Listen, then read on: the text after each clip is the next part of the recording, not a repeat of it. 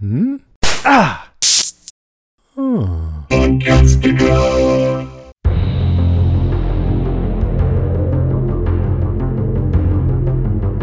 Hey everybody, I'm Rima. And I'm Pake. And this is Strange Indeed, a podcast dedicated to the Netflix show The Fall of the House of Usher. This week we are covering episode 5. That's right, the dreaded, loved, whatever, Flanagan episode 5. This time of The Fall of the House of Usher, titled The Telltale Heart. Which, I mean, obviously is one we have been looking forward to this entire time. Yeah, absolutely. And what is it about episode 5 of Mike Flanagan's shows? They're always... For some, if you look back, I'm like, they are always just like some of the most intense. Like I know episode 5, without spoiling anything, so we go to Bly Manor, talk about Tania Miller again. She's got another episode 5 moment, but yeah, they just seem to always be like some of the most like intense and heavy, or like come with like a huge twist, or always there's just something that I don't know what it is, but his episode 5s are usually the ones that you know something big's going down, you know?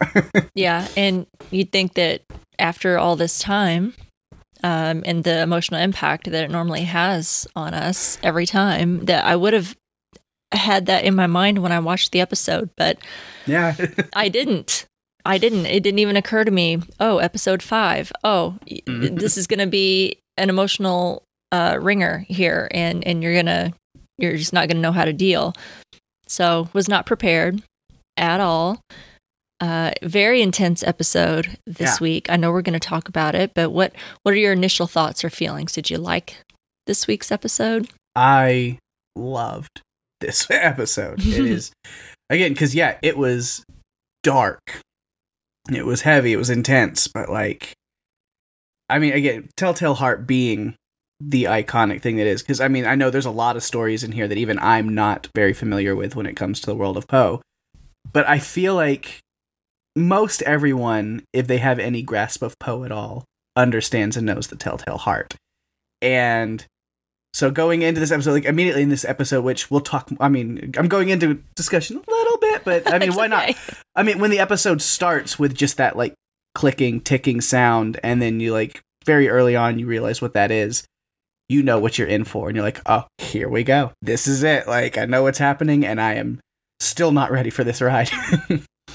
Yeah, I thought that was a beautiful touch with the opening of the clicking, squishy sound, just disturbing sound. I think it took me a while to get that out of my head, but yeah, it was a great way to open it. And this, you're right. You know, I also loved this week's episode.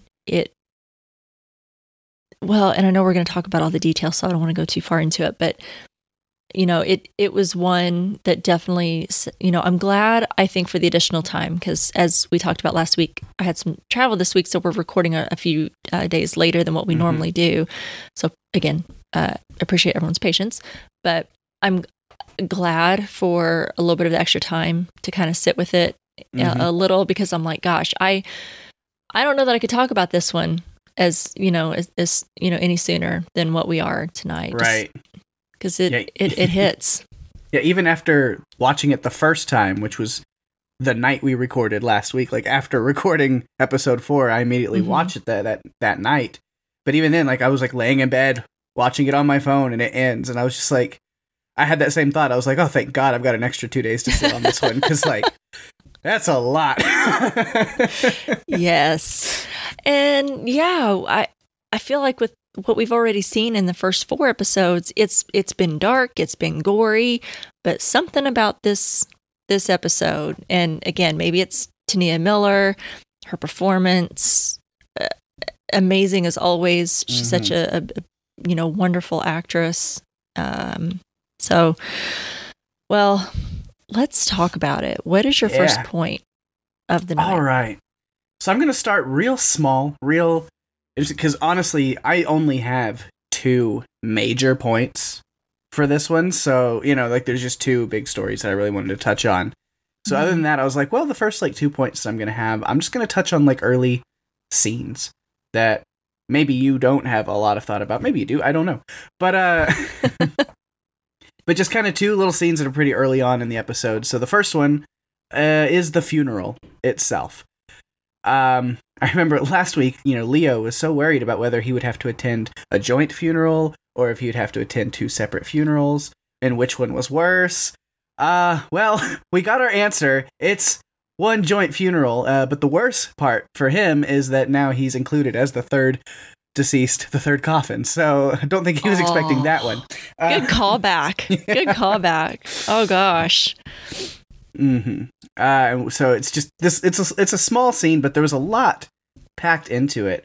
We're seeing already just like this obsession and workaholic kind of thing that Tammy is. So I was like, man, she's texting at the funeral, which I don't know what might be more offensive is that she still has the typing clicks turned on her phone. Like, who does that? What kind of psychopath? Oh yeah.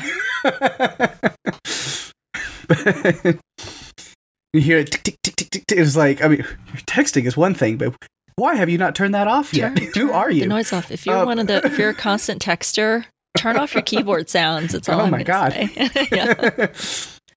Yeah. Yeah, and then of course we see Roderick seeing these grotesque ghosts of his children at their funeral, which, yeah, obviously at this point we've gotten accustomed to that. We know that he's seeing that. But then again, up in that upper area, we see this, like, jester type character that we've only seen once before, I think in the first episode when he opens that car door. And I still really want to know what's up with that. I don't have much of a note past that other than, like, what's the deal with Jester? But that's what I'm worried. Like, I'm just like, I don't know. And I want to know. And we only have 2 episodes left, or 3. So you better give it to me. I need it. I know. Gotta find that out. Clock is ticking. Like I said, 3 episodes to go. I loved the little kind of almost you could miss it kind of scene of Arthur coaching Julius, Leo's boyfriend, on how he's supposed to respond to any questions or the media or anything. This is a very difficult moment for me. Please respect my privacy at this time. It's like, good, you got it. It's just those little things, again, was showing with Pym. And then, of course, the last note that I had a little bit on that is just the mothers of the 3 deceased kids are there in attendance. And Roderick just ignores them. Like, it just, again, shows that kind of coldness that what's become. Is like he looks at them for a second, but then only to grab Juno and it's time to get out of here, and then just walks away without a word, a second glance. And they look really disgusted with him. Like, he's definitely... They probably have no connection. Like, it makes me feel... And there's not really anything to back this up, but it was like, his open gate policy with the kids probably do not extend to the mothers. They probably get no financial compensation. They get nothing. I wouldn't be surprised if that's the case, where he's like, well, it's my kid, but I don't have any connection to you. Like, I could see just the way that they look at him with such disdain and disgust, especially the one that I assume is Camille's mother. But yeah, it was just a little interesting thing, the way that they like looked at him with such hatred, and then he didn't have time to say a word to them or anything. So I'm putting little pieces in my head together. I was like, I don't know the full picture, but I can assume that like he's probably been horrible to them ever since whatever. Yeah, I'm curious there. I don't know if we'll get more into that, but it was interesting to see the moms, I guess, if you will. Yeah, that funeral, the first trio, because it started with the last 3. So, oof. I like it. I want to start with something I touched on. What was it? Was it after or when we talked about Perry's episode? And that was a little bit about the color, a use of color for each of the siblings. I haven't talked about it much, so I want to kind of touch on it here with Victorine's episode, and also talk a little bit about Leo as well. And I don't know that I called out Camille. I had what I thought a theory about hers a little bit, but let's talk about Victorine. So I think with this order that we're going in with each of these kids, she's the third child, and she's also an illegitimate child of Roderick, and she's a scientist. We've seen her experiments on the chimps and how it seems to be a little unethical, if you will. Just a smidge, a tiny little bit. A little bit unethical. And if you notice, she's often wearing different hues of like orange. Mm-hmm. And in her office, she has orange bookcases. Yep. Looking up about like the color orange, it seems to like represent a determination. And I think in this case for Victorine, she's been determined for most of the episodes that we've seen her in to get the approval for human trials for her medical device. Yeah. She is determined to find a person for those human trials. And then I think also orange can symbolize pride and arrogance, which I think are big traits that Victorine has as well. Oh, yeah.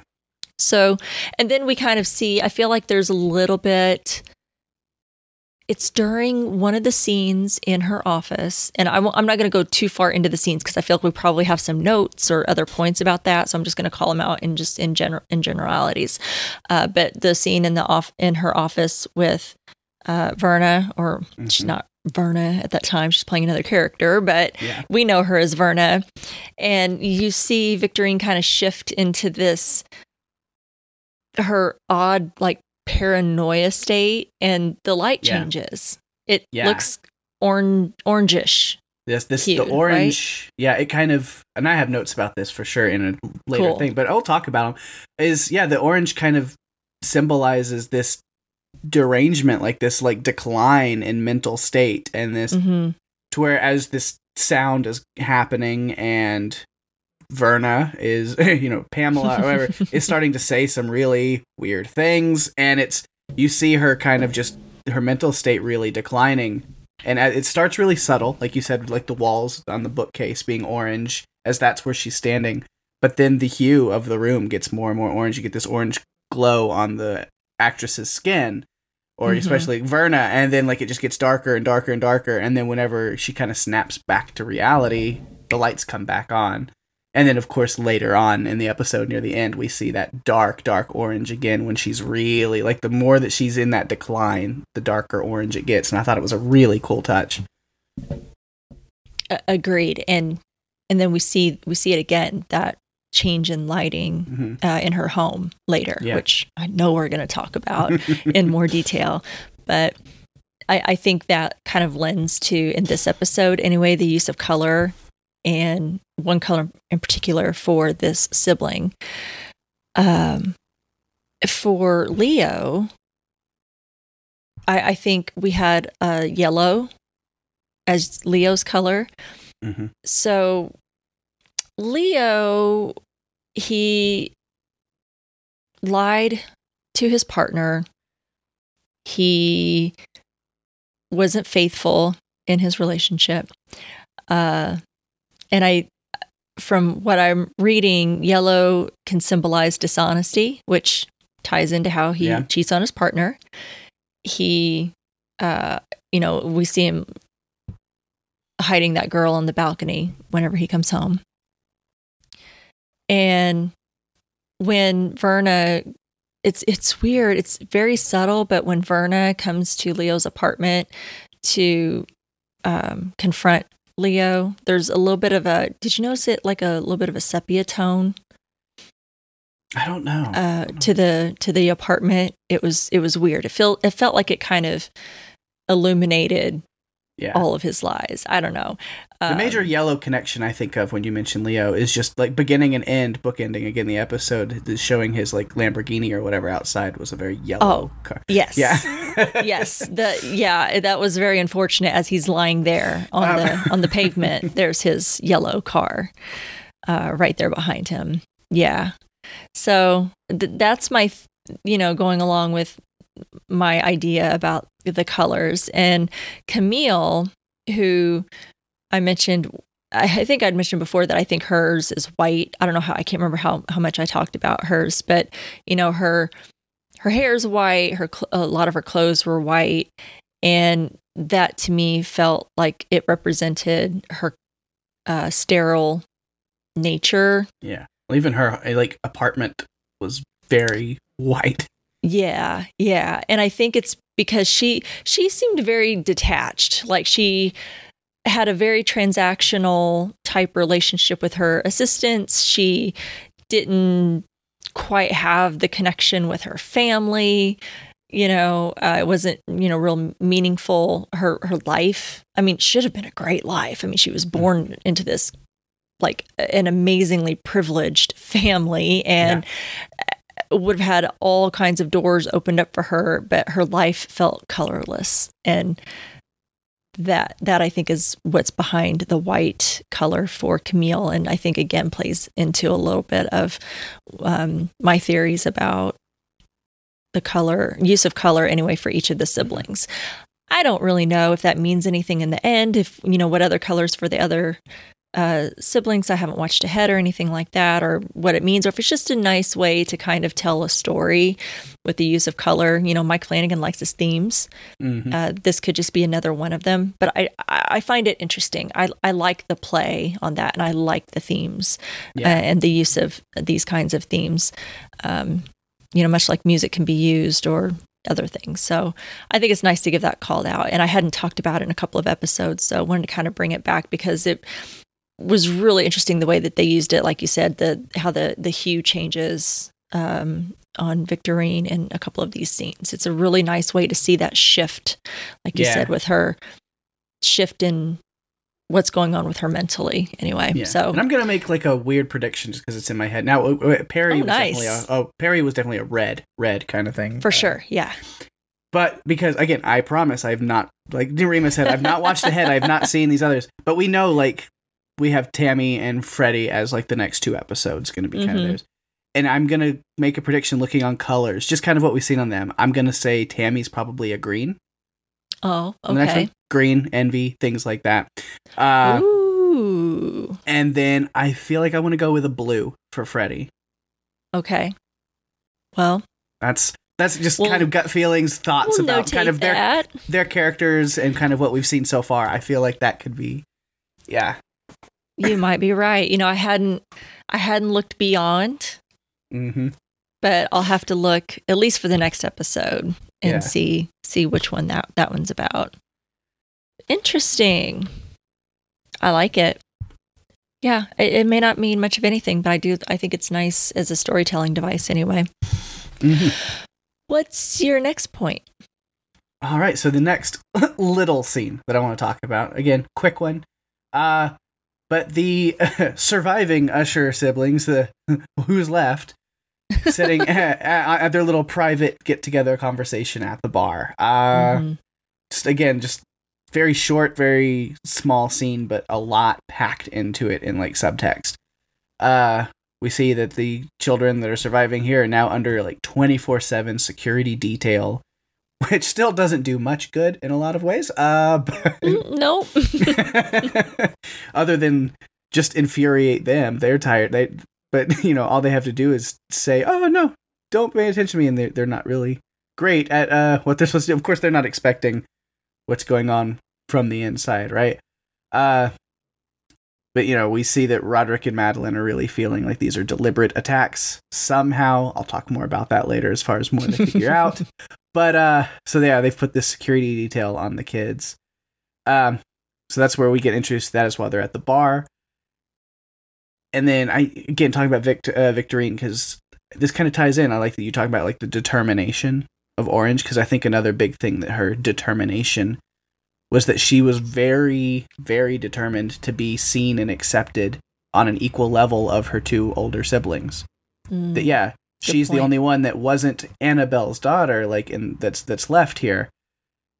But she still felt like, because she was talking about the littles, the other ones, and then remember when they came and all this, but we are the OGs, even though she also is, yeah. Mm-hmm. But she seems very determined to be on that same level of acceptance from Roderick and even from them. The way she talks, about that, she's like, oh yeah, and then us three versus those three. Like, she's very set in that, even though we see clearly Tammy doesn't see her in that light. Very much still a bastard in Tammy's eyes, especially. Again, because Frederick and Tammy are the only children of Annabelle, as we see in those flashbacks. Right. She was the only woman that Roderick actually married, other than now Juno, but we don't talk about that, don't you dare. We don't talk about Juno. We don't talk about Juno, no. Oh, God.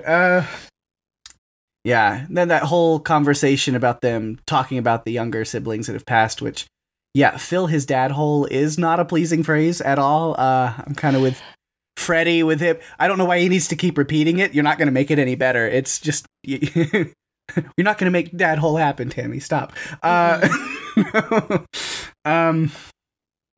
then, yeah, in a totally shocking and in no way completely expected turn of events, this little sibling get-together has devolved into personal jabs between Vic and Tammy. Go figure, right? Just wild. To where she kind of storms off mad at them, ending with the line of Froderick and Madeline, which I don't know if that's the best. Maybe workshop that one more, but I don't know. Maybe it's the best you can get out of that one. I don't have anything better. I thought about it. I was like, I don't know if there's another name mix you can do. Froderick is just perfect. That's incredible, but that one is pretty good. Yeah. I don't know if you can do better than Madeline. I don't know. It just doesn't roll off the same way, but she tried. Yeah, it's okay. But yeah, that's it. Just quick look, because I've got like two big storylines, of course, I'll talk about next. But I was like, I need more points than just two. So I was like, let me pick out some like early on little scenes that I feel held a lot of weight, even though they were really short. Well, no worries. I feel like a lot of what I have are a couple of big ones and then a bunch of little ones too. Mm-hmm. But I think it's gonna, I hope anyway, prompt some good conversation because it's more of, I just want to kind of talk about it. I don't know that I have any insight, or if anyone that is listening to us has a need for a whole lot of answers. I don't know if I got any, but I just have this need to like just talk about some of this stuff. Maybe we'll figure out things along the way if we're lucky. I don't know. You mentioned this scene of the three remaining siblings there at the bar, and just really great quotes this episode. And one of them, when Victorine leaves and Tammy says, "Do you think the 50 million is still on the 50 mil still on the table?" And Frederick goes, "Probably not. Not with all the dead people and stuff." Yeah. I don't, just, so morbid, but also just tickled me. I definitely laughed at that one. And it was, I think, I don't do it justice. The delivery from our BFF, Henry Thomas. Yeah. I think really nailed that. Mm-hmm. So I think that was really good. Yeah. He is good. Let's see. I don't have mine in any particular order, so I'm just going to jump in before I get into any really big ones. Want to kind of talk about a few of my smaller. These are probably more almost notes than anything. Mm-hmm.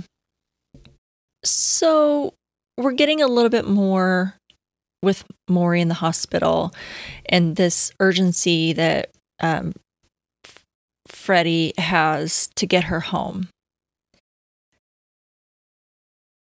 She's playing this, it's not a game, but she's using her eyes to blink because she's not really able to move, and the poor woman is just bandaged head to toe with her injuries. And she's blinking, and it looks like she's blinking twice for yes. When he comes over and he's like, "Oh, aren't you excited to come home? I'm going to have you home soon. Isn't that going to be great?" Her reaction doesn't seem very enthusiastic. Is that what you're picking up from that? I kind of made note of that as well. I'm like, she's... Okay. Yeah, I don't think... Which, again, talk about dark humor. Because like the fact that this Maury storyline is somehow the comedic aspect only Flanagan.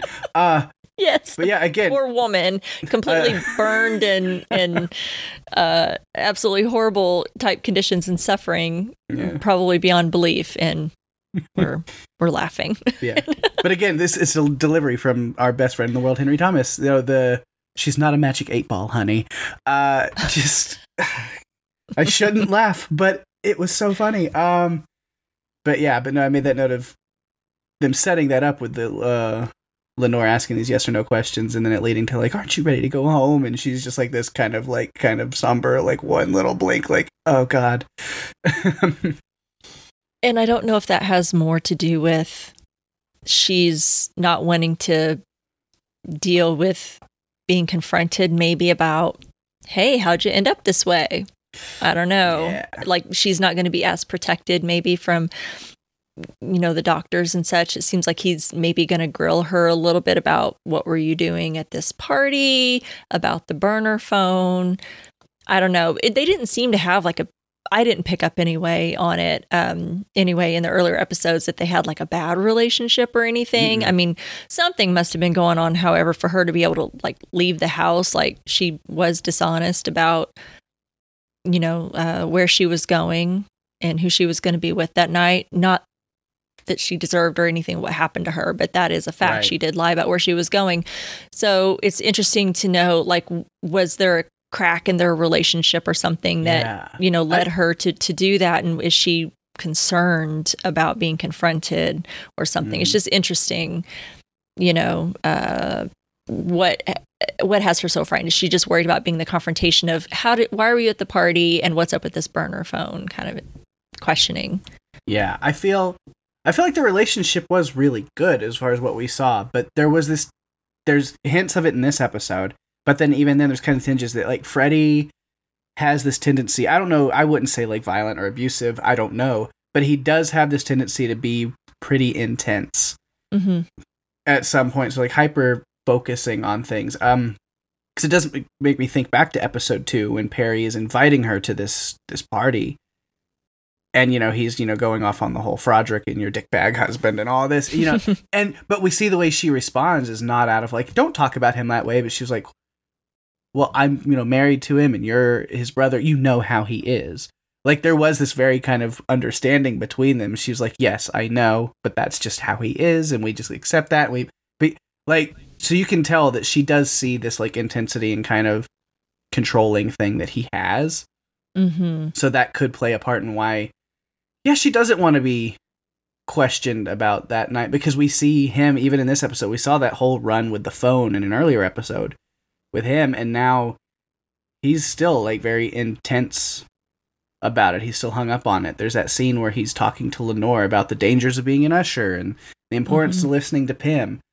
But then he ends that little talk with this bit about, don't trust anybody, never trust anybody, especially remember your mother. And he's very, laying it on thick. This fact, she looked us in the face and she lied to us, and look at what she did. And you can see he's, like, seething on the inside. Like, he's still very hung up on this and very mad about it. And then that last bit when Lenore's walking out of the room and he just says, we've almost got her. Like, it's almost foreboding. You're like, what does that mean? What are you... Thank you for bringing that up. The hell does that mean? And was he talking to himself? Right. Did he, like, mean to say that out loud? Because right. I'm like, dude, sometimes you should squelch your intrusive thoughts.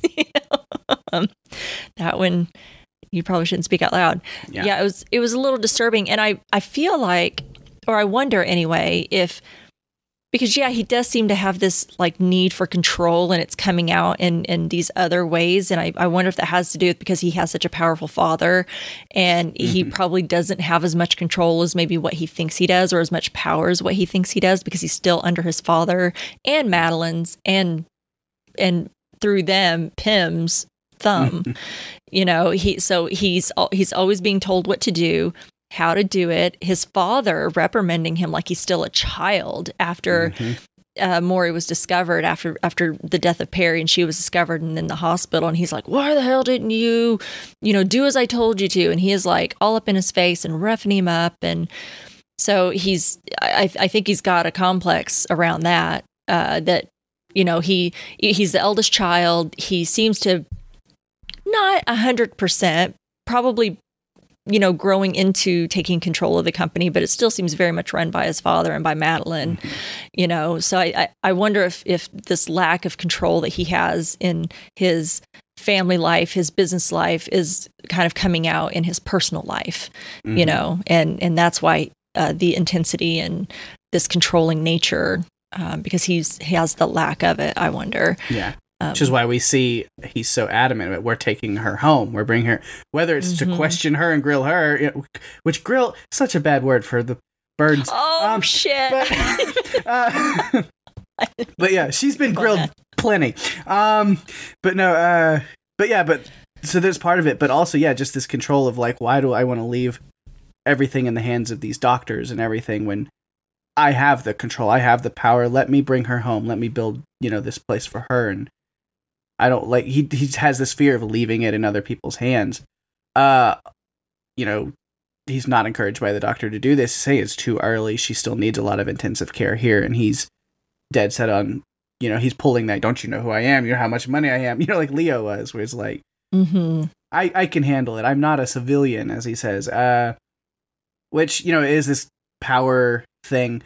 But there is the flip side of it. I'm also like, I also can understand a little bit where he's coming from, because hospitals in general, I guess even the super private luxury hospital suites, are incredibly depressing and anxiety fueling. Like, you do want to get out of that situation the quickest you can. I get that.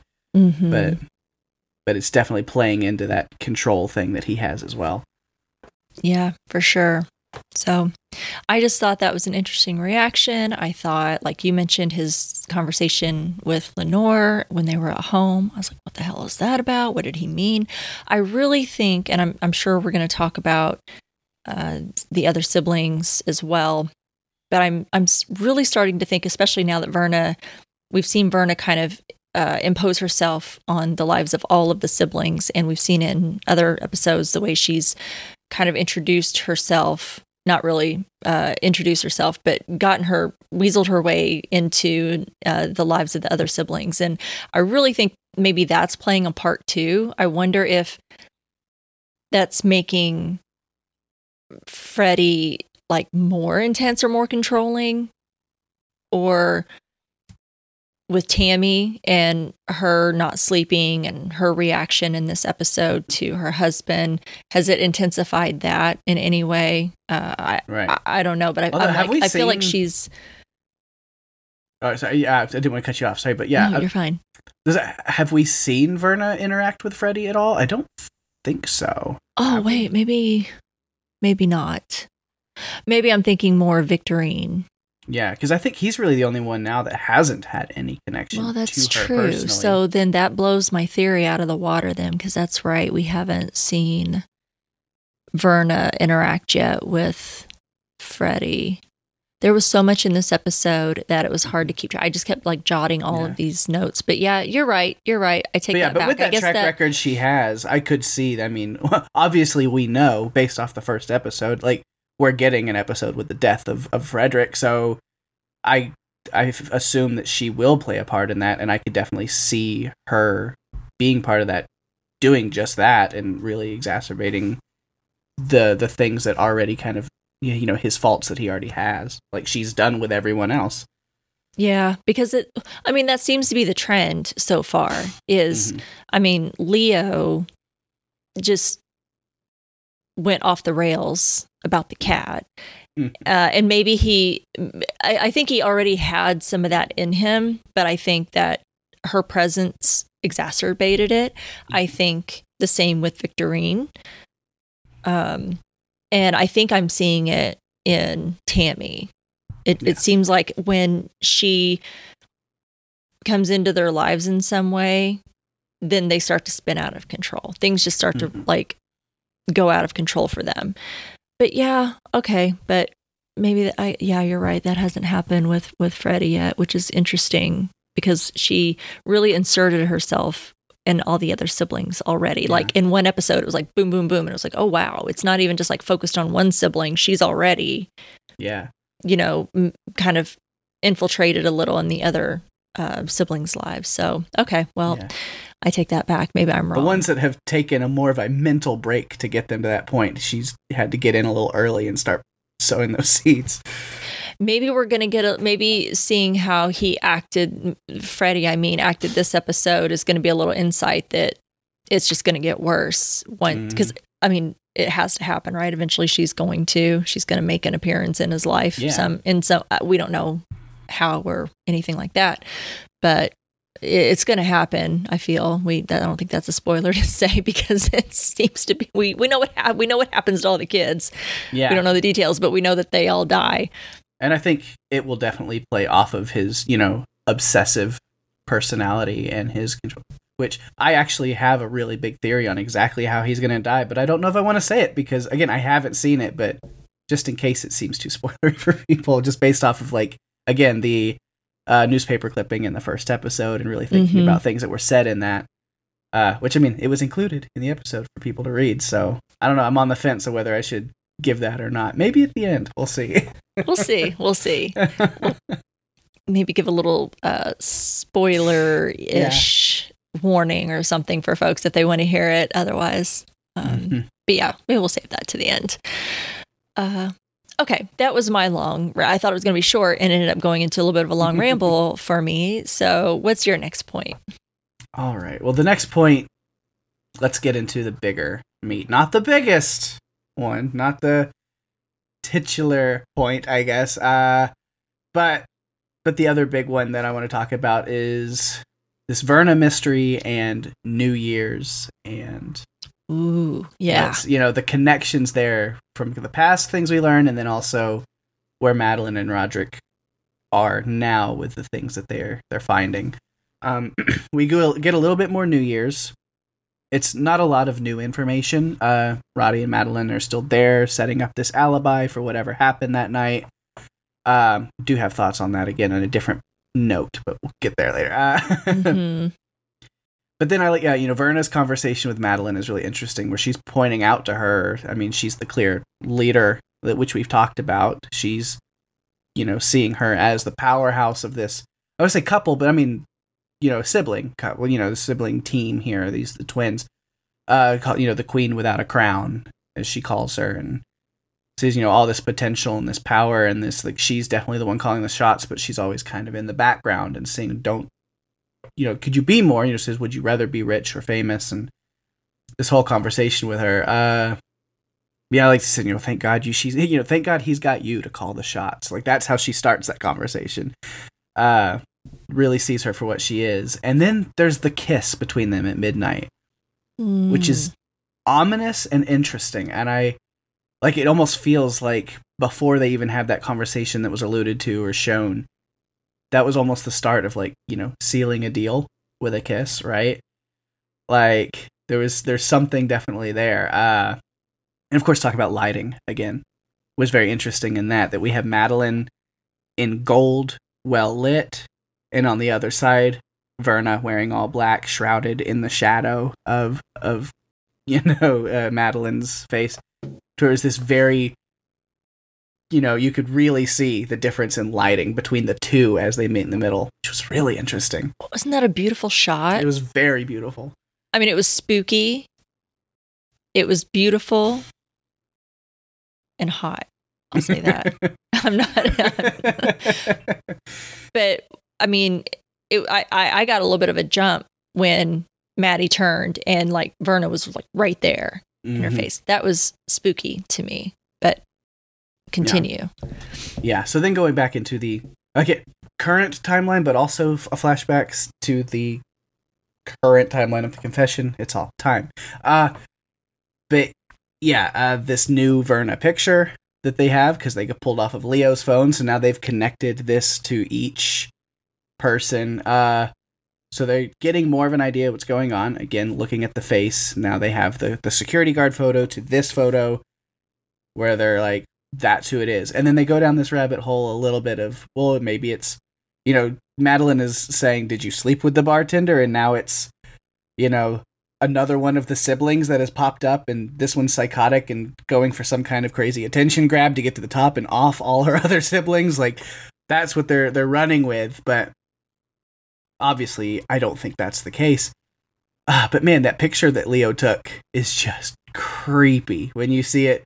What the hell? Because it's that picture that he took whenever she's like, oh yeah, hold the cat so I can, send it to, Julius, or so I can like compare them and, see like, wow, isn't it crazy that like, but yeah, in this picture, the actual picture that was taken, she's holding a rat, not a cat. And then her eyes are glowing like a cat's eyes would. So you're already seeing that he was definitely like enchanted from the time he met her, which I assumed, was definitely the case. It was definitely not a pet shelter that he thought he was walking into. And there's a lot of like mind things that are going on with anyone interacting with her.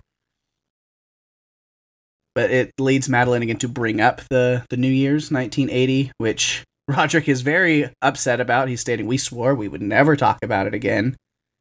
But Madeline doesn't really care because she's on to something. She's like, this is important. This means something. And I loved Arthur in that scene where they start talking about that creepy bartender. Did you sleep with her? And now we have some. And then Arthur, who is clearly, because they swore to never talk about this, has never heard a single bit of this story.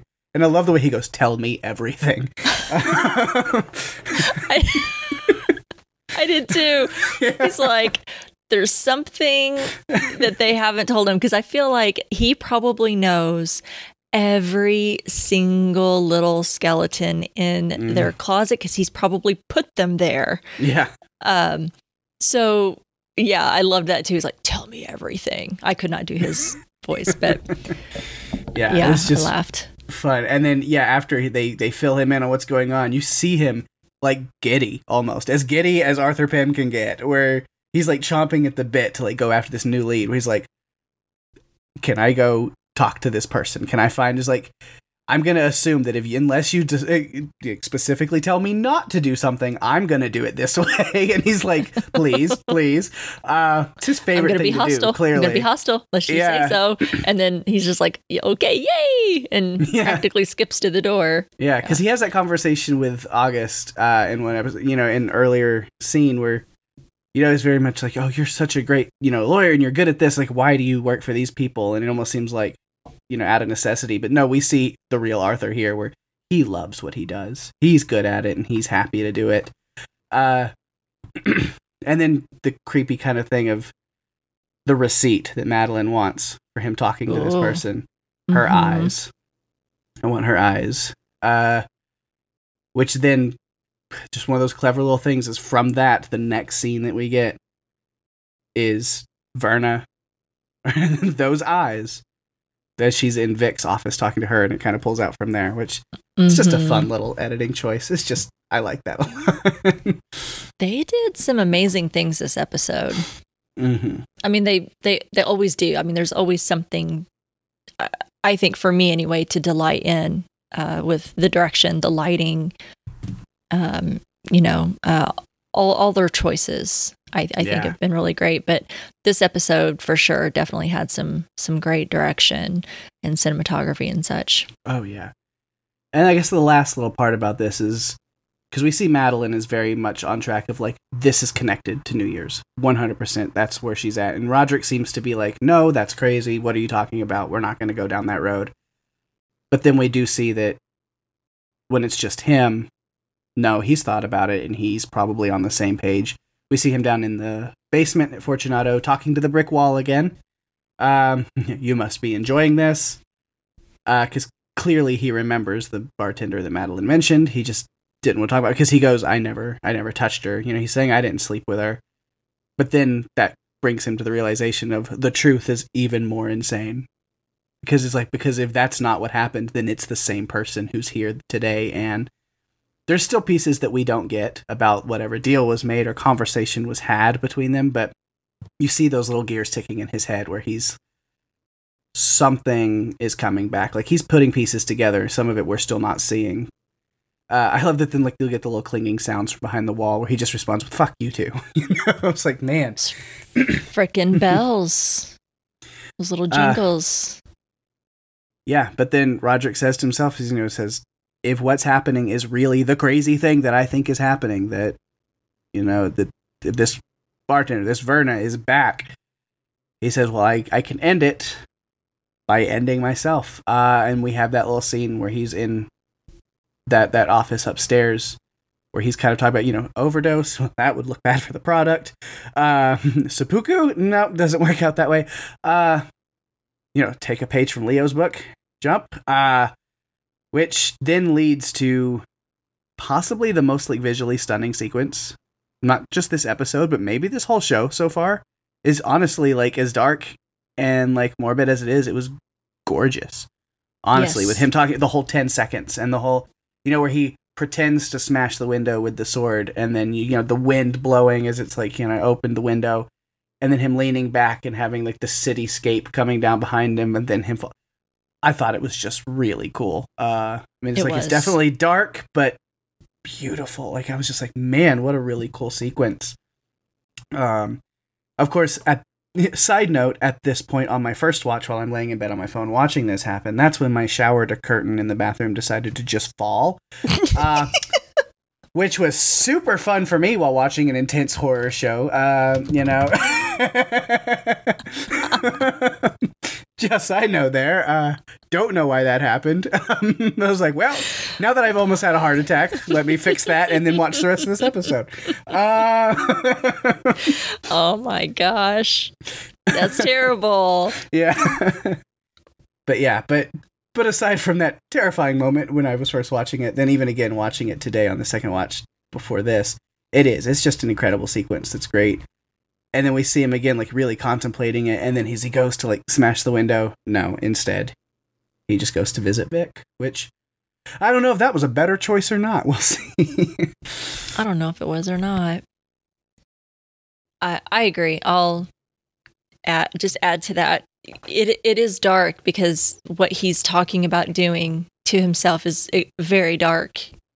But I feel like Mike Flanagan definitely has a way of mixing that dark and beautiful, like dark subject matter, but it kind of being a beautiful kind of scene or beautiful in this moment to look at, that visual of what it would be like as he's, you know, thinking about the best way, you know, to go about that, you know, as the floor's like dropping, you know, it was stunning. It reminds me of some of the beautiful visuals we got in Dr. Sleep. Yeah. You know, there were some beautiful visuals in that movie. And I'm like, yep, we're seeing that same guy, you know, that gave us some of that, you know, beautiful visions in this episode as well. Yeah, so, which, random little tangent on that. I think we've mentioned it before. I think like Dr. Sleep might be my favorite King adaptation film.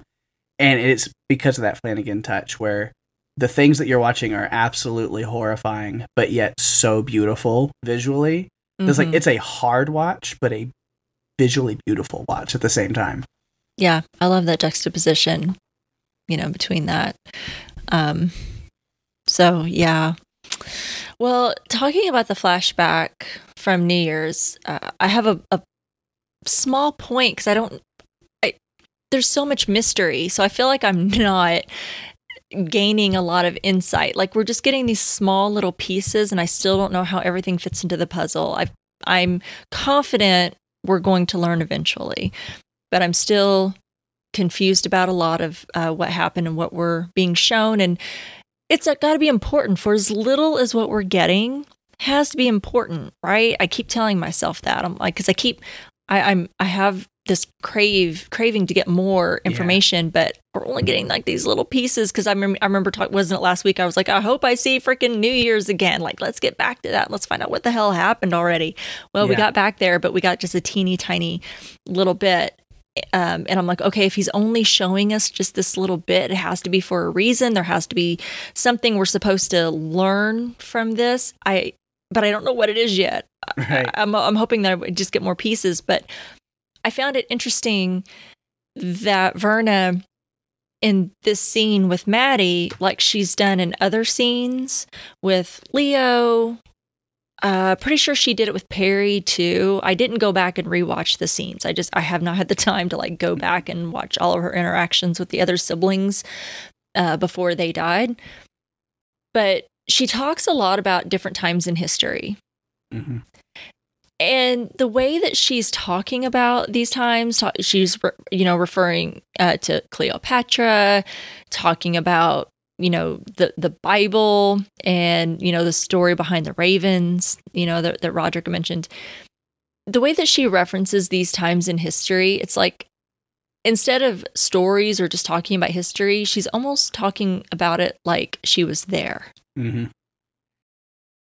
And I'm like, what the hell are you? Or who are you? Just, right. It adds to the mystery of Verna and who or what is she. I mean, I feel like this, she has to be some kind of almost supernatural. I don't know. I don't know how much I want this story to have a supernatural element. I don't think I mind it so much, but I don't know. We'll see how it ends up, but I feel like, especially like with this episode, there's a little bit of supernatural happenings here. So I found that interesting about Verna. I was like, here she is again with more history references, and she's not just talking about it like, it's like she was there and she lived it. We get more insight into Maddie's obsession with living forever. She's referring to it here again, basically saying that that's what she wants. She chooses to be rich versus famous when Verna's prodding her and asking her the questions. She doesn't want to let a man have power over her. And when she's like, okay, so you're rich, what now? And she's like, well, I want to figure out how to live forever. So we've heard about her idea for AI and algorithms. She collects all of these rare antiques and, things that have to do with the afterlife or the thought of living forever. So, and then when you mentioned the kiss, did that seal some kind of deal between them? Was that solidifying something? And then I wonder, does Maddie even know what that meant? Because she recalls New Year's Eve. She recalls something that her and Roderick did. She recalls Verna being this bartender. But does she not recall that, or does she not think it was of any importance? I mean, they had a conversation with her. We saw it in the first episode, but is that something that they don't remember? Does she not remember? Is that something that she's choosing not to remember? I don't know. But I'm like, well, there was something there. We just haven't seen it yet. So I don't know. But it felt a little bit like a handshake with the devil. But in this scene, it was a kiss, is what I was kind of getting the vibe of. I don't know if I'm right, because again, I feel like we're just getting these little bits, but they're important. Mm-hmm. Yeah, I want to see more, but I have full faith that we will. Because because there's 3 episodes left, and the way that they've done it, it's perfectly fitting. 8 episodes, and there's 6 kids, where we had kind of a prologue. We got to set up everything. We have the 6 episodes of the 6 kids, and then we'll have one final episode as kind of the bookend, the epilogue, to really wrap everything up. And I think that it's going to get pulled off perfectly. I have faith in Flanagan. I do. But oh gosh, I'm just like, just give me a little bit more. He knows how to tease, that's for sure. Yeah. Like, I'm going to give you a little bit here, but I'm not going to give you the whole thing. Yeah. What's your next point? All right. Really, my last main point, big point, I've got a lot of notes on, and then I'll have some extra notes and stuff that we've talked about. But as I like to, the telltale heart. Let's talk about what makes this episode what it is. We talked about, again, the episode opening with the heart mesh sound. And then again, the full credits, I did sit and soak in those this time. Like the chimpanzee ones we had in episode 3, the entire credits are just this haunting, repetitive, mechanical click of the heart mesh, which, man, just really sets that tone and feeling of unease, right? Mm-hmm. But yeah, where this story really starts off is this argument between Victorine and Alessandra, her partner, in business and romantic ways. Yeah. Where Alessandra hasn't even learned that she's doing this trial surgery on quote-unquote Pamela until right now, and shocker, she's not okay with it. Which, they're not ready for human trials. Allie knows that. And she's also pissed that she had no say in the ordeal whatsoever. So now that she has a say, she's saying no.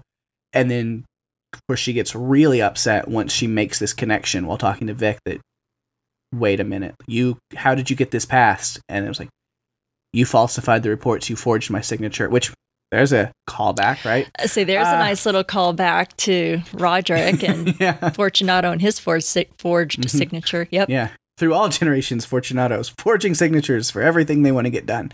But yeah, once she realizes that's what's happened, they really have this big knockout, drag-out, verbal fight, which all of it with Total Eclipse of the Heart by Bonnie Tyler playing in the background, which is just fitting. Yeah, absolutely fitting. Man. Vic's pulling this whole, well, you used my money, card, trying to guilt trip her, oh, you wouldn't have been able to accomplish anything without my money, Fortunato money, so you're complicit in all the things we're doing as well, because you knew that you could never get anything these things accomplished without us and without me. And then I think it kind of backfires because Allie agrees. She's like, you're right, which is why now I'm choosing to do the right thing and I'm going to leave you, again, business and romantic wise. And they have this, then they talk about the NDA. It's like, well, you signed that NDA, so you're not going to talk. And Allie says, no, I'm going to talk. I love that, well, it doesn't cover illegal activity. So, and she goes, yes, it most certainly fucking does. That's a Pym special. That dude thinks of everything. Yeah. And then the wording, again, warning her, if you go against it, if you speak out. And she's talking about legally, the lawyers, they will rip you apart. And it's like, well, maybe they won't, but someone might. And then again, that line comes up when Al says, I don't care if you sue me or rip me apart. Fuck, I should have seen it. You ushers, you're all fucking monsters. I was like, it's a bad choice. Which even on first watch, obviously Vic picks up that bookend and throws it at her, and then it cuts to black, and I'm like, well, yeah, I know that's going to end in tragedy. Like, exactly what's happening. Yeah, that was not what shocked me. No. in this episode. No. Right. Which then immediately the next scene, Vic is hearing that sound in her head as she's sitting in the office, so what's happened, because like I said, if you're familiar with the Telltale Heart, which I feel most people are, we know what's going on. As soon as that clicking starts happening and Victorine is distracted and bothered by it, you're like, you put those pieces together, you're like, well, then obviously she killed Allie and is like covering it up in some way. But what's unique about this version of the story is that even Vic has blocked it out completely, because she's calling and leaving voice messages for Allie. She's, wondering where's her girlfriend, what's, call me back. So where it's kind of the clicking leading her to discover her own crime. So I've got another one of these if you're interested. I know this one is most people know this story, but again, because I found it on a lot of these other ones, is this quick synopsis, because they're fun to kind of look at. Yes. So the Telltale Heart by Edgar Allan Poe, of course. The story begins with the narrator defending his sanity, explaining that he's not mad, but rather has heightened senses. He claims that his ability to hear sounds from heaven and hell lead him to develop an obsession with an old man's eye.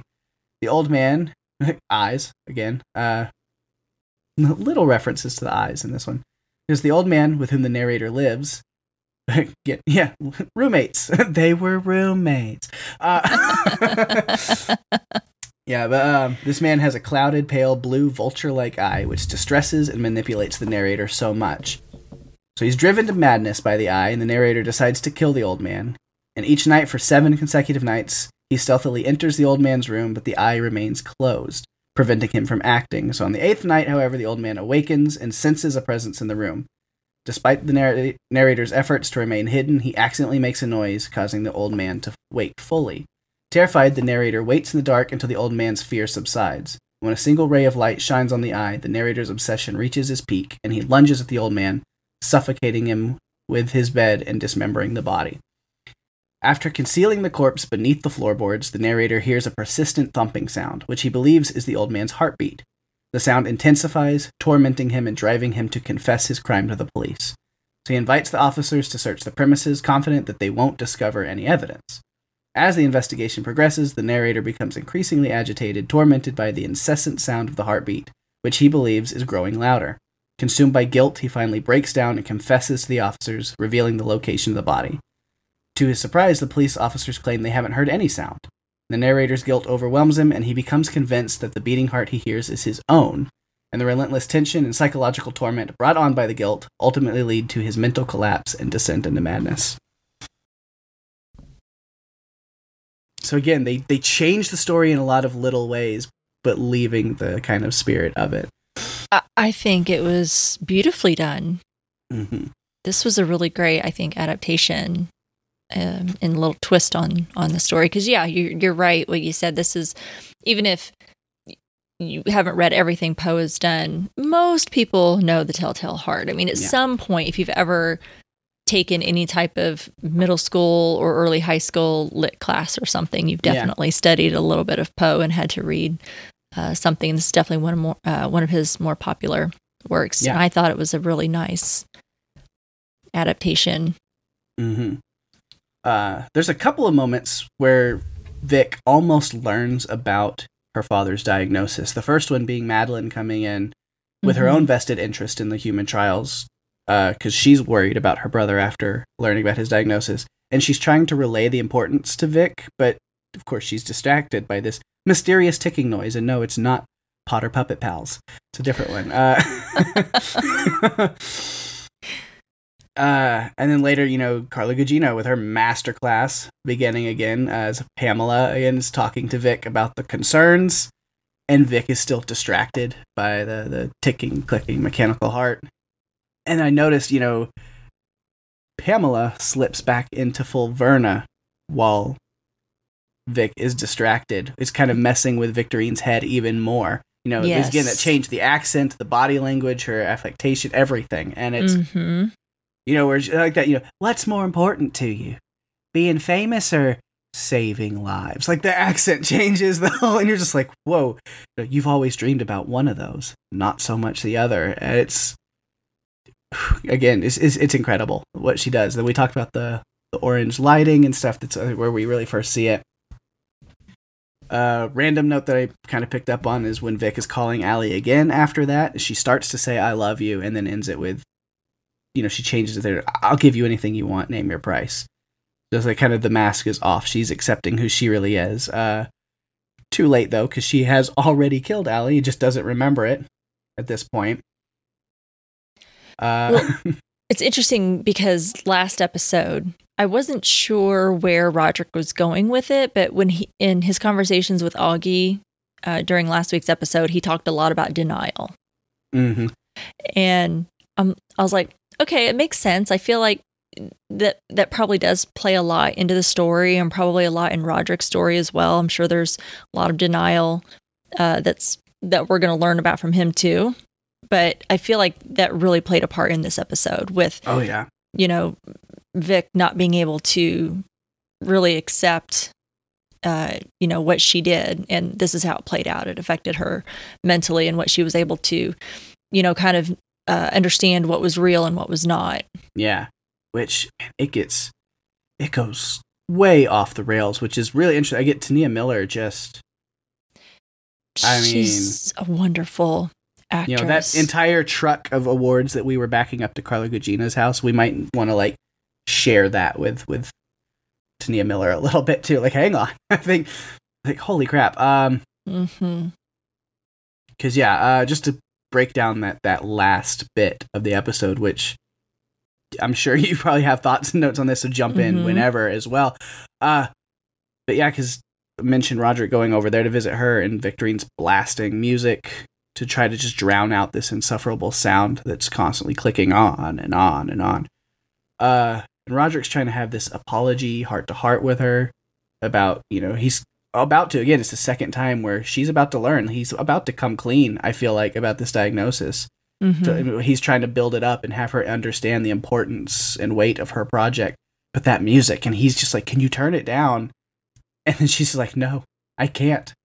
But then she does decide, she's like, actually, now that my father is here, maybe you can help me with this incessant noise. And for the first time, someone else can hear it.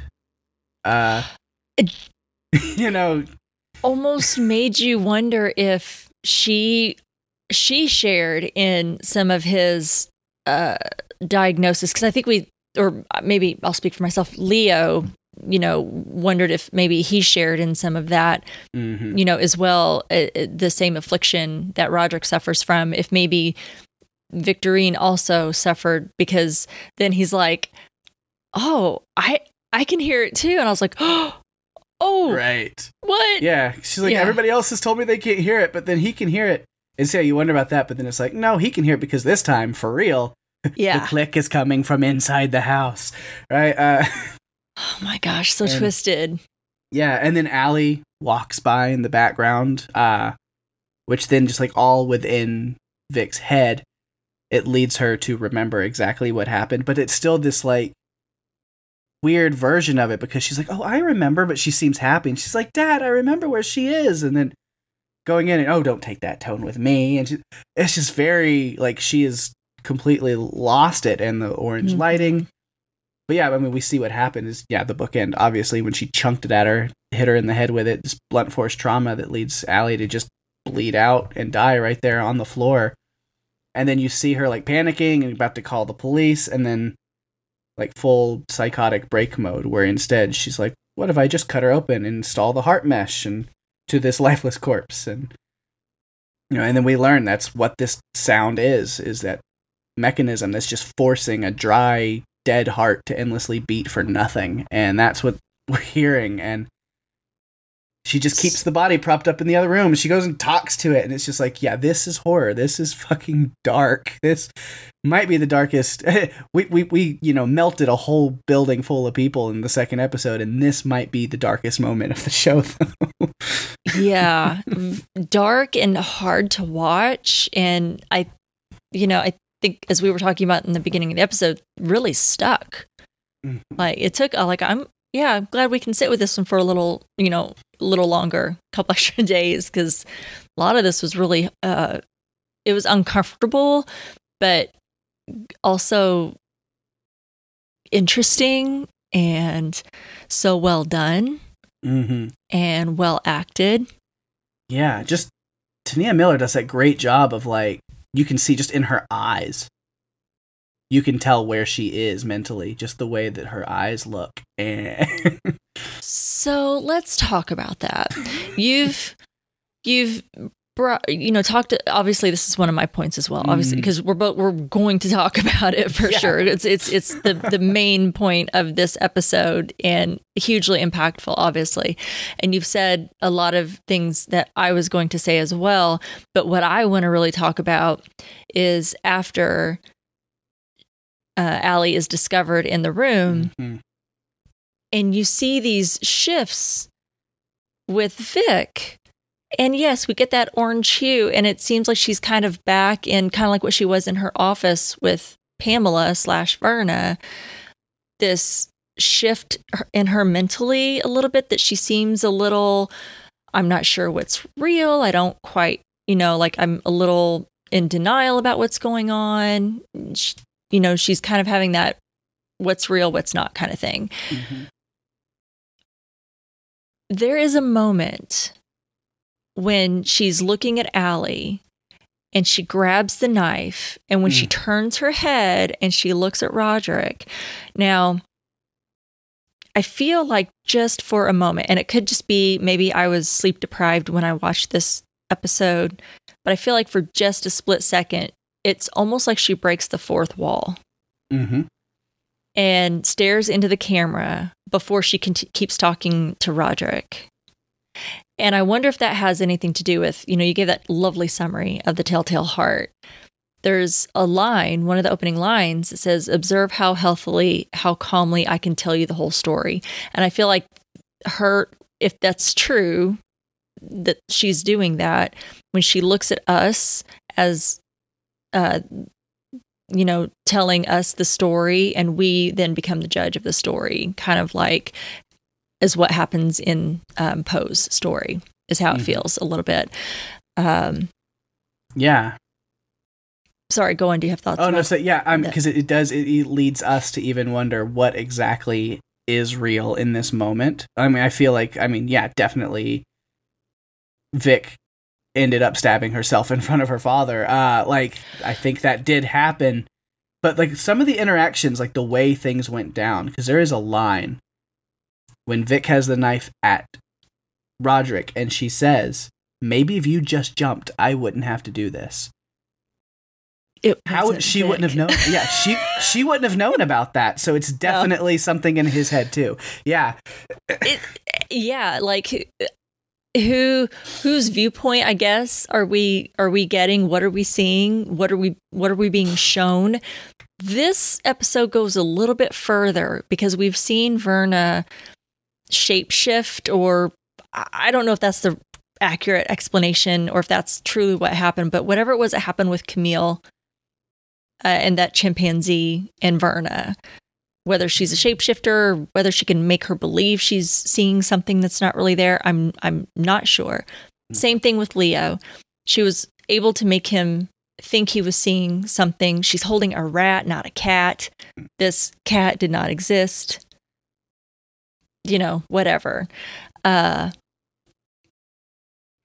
Did she somehow embody a little bit Vic for a moment? Because I don't think Vic didn't really come to until after she had the scalpel plunged into her heart. Yeah, you almost see like if she's possessed, because that she turns it on herself, that like those eyes, the way she looks, and she stabs herself. And then there's this moment where she almost wakes up and like realizes where she is and has a daddy, and is like, yeah, where it's like now Vic is back, but she wasn't there before. No. And how much of it was Vic and her, because I do think something mentally happened to her after that incident with Allie. I think, in this heat of the moment, anger, this argument, and she throws that bookend at Allie and kills her. And then when she realizes what she's done, she's not able to accept that, right? So she goes into full denial, can't accept it, still calling Allie like she's going to answer the phone. She's thinking, oh, we're just having a moment. We've had this really bad argument and she's not answering me, right? She's ignoring my calls or texts or whatever. She can't accept what she's done. That makes sense. But there was something, and Tania Miller just really knocked it out of the park in her performance, where she is shifting in and out.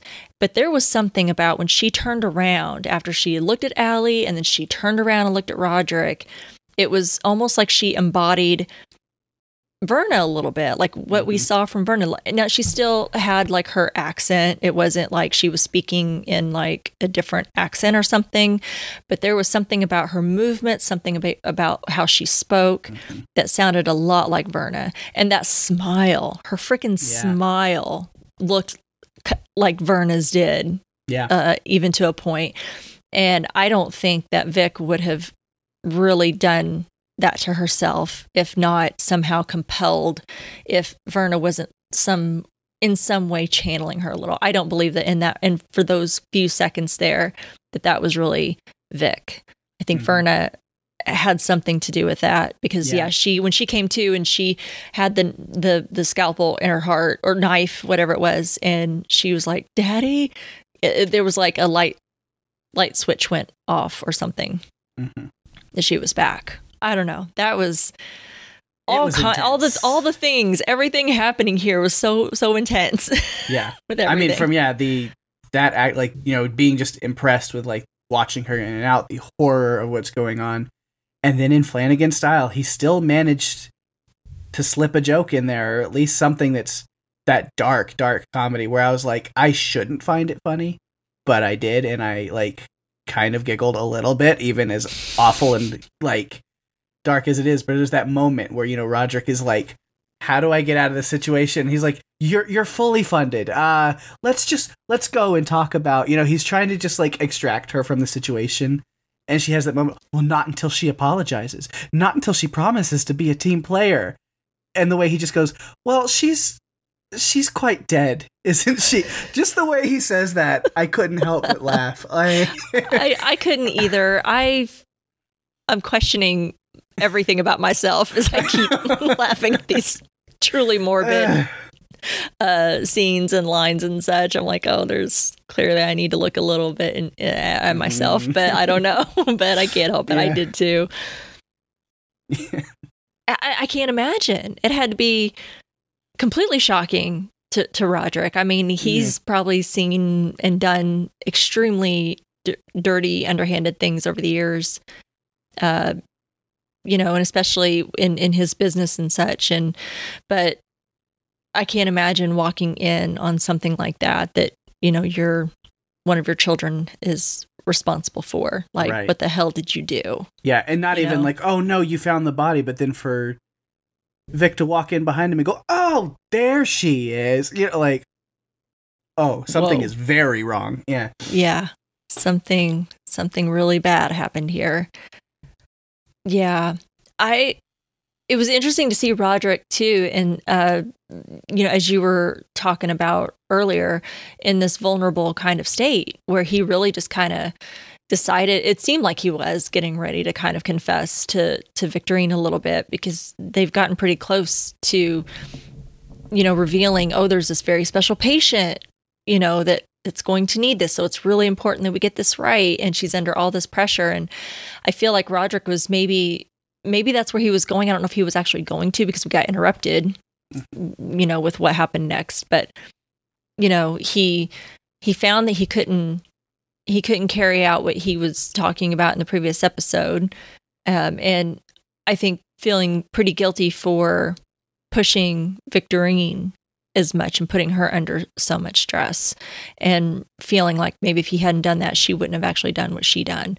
But I don't think, maybe that did play a part, but I think all of this somehow ties back to Verna in some way.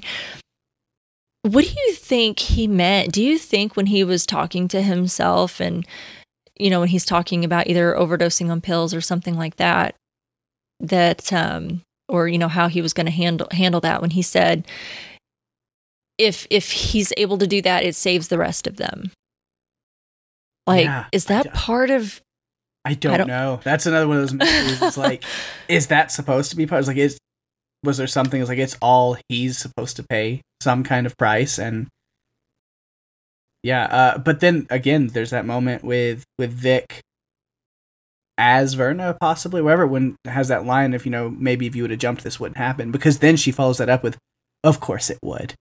So yeah. What is all of this? I don't know. These little pieces. So much mystery. Well, let's see. I have one more, and then I think notes. And this kind of ties maybe a little bit more into what we were already talking about, but it's kind of just looking at all the episodes so far, with Roderick and the siblings and their relationships. I'm like, I don't know that any of them are capable of love. It's like they're so obsessed with power and money. And I feel like that's how so much of this started. Like, that's where our story kind of started, seeing them as children, who their father was, the flashbacks that we're getting, the desire to take back what they felt is their birthright. Madeline saying she would rather be rich than famous, wants to live forever. Roderick in the flashbacks doesn't seem to be super greedy, but he is now anyway. And it seems to have trickled down to his children as well, because it feels like, again, this is like the root of everything. Roderick and Madeline, this is one of my notes as well, but I'll include it in my point here. Where did they come from? Their mom had an affair with her boss.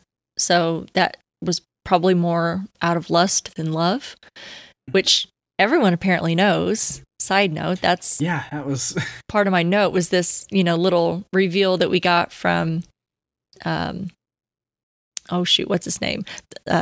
Roderick's boss. Thank you. Griswold. Oh, too many freaking names. Yeah, there's a lot. There's a lot, and all the flashbacks and present day and going back and forth. Griswold, thank you. Has revealed, like, everybody knows about you.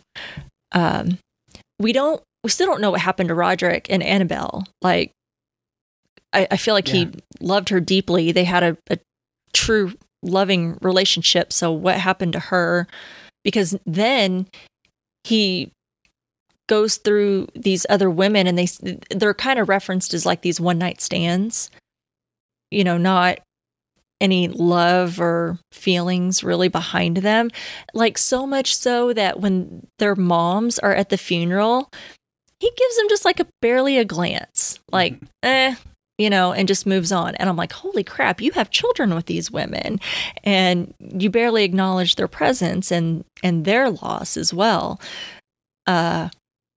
Perry and Camille, they only had transactional type relationships. Didn't seem to be a lot of like love, in those relationships. Napoleon with Julius, I mean, he had a partner, but it was very much like, well, Julius had to kind of toe the line a little bit, right? Like, hey, you and I can be in this relationship and it can be kind of a good thing, but I have to be able to do all the drugs that I want to do, and you can't complain or say anything.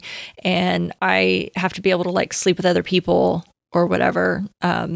And that just has to be okay. Like, Julius just has to be okay with all of those things in order to be with Napoleon, which sounds awful. Yeah. Well, talking about dishonesty, with Leo, not even just to Julius, but I mean, in a way, he's dishonest with himself. That's his whole relationship, was him lying to himself that he could have a normal committed relationship, when clearly it was just, it was a cover up for himself to be like, see, look, I can have a normal relationship. I can love a person. Mm-hmm. But no, I mean, clearly he's lying to himself. Yeah. Yeah, absolutely. And we talked about Freddie and Maury, which, I thought that like, oh, they're like a normal relationship or something, they're married and have a child.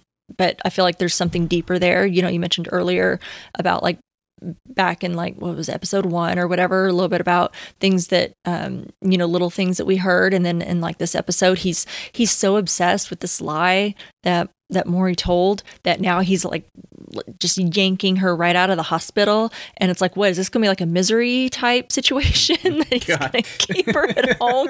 I mean, so he can, and goes on about not telling Lenore about not being able to trust people. So it's like, okay, that doesn't seem very healthy or loving. And we're reminded, they're... What were you doing with the cockadoodie phone? Oh my God, if that came out, I would absolutely die if that's a line. Oh my gosh, I don't know if I would like that or not, but that was absolutely hilarious.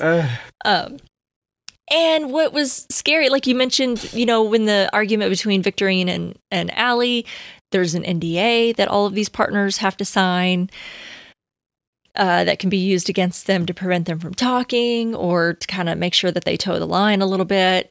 Doesn't sound super loving there. Mm-hmm.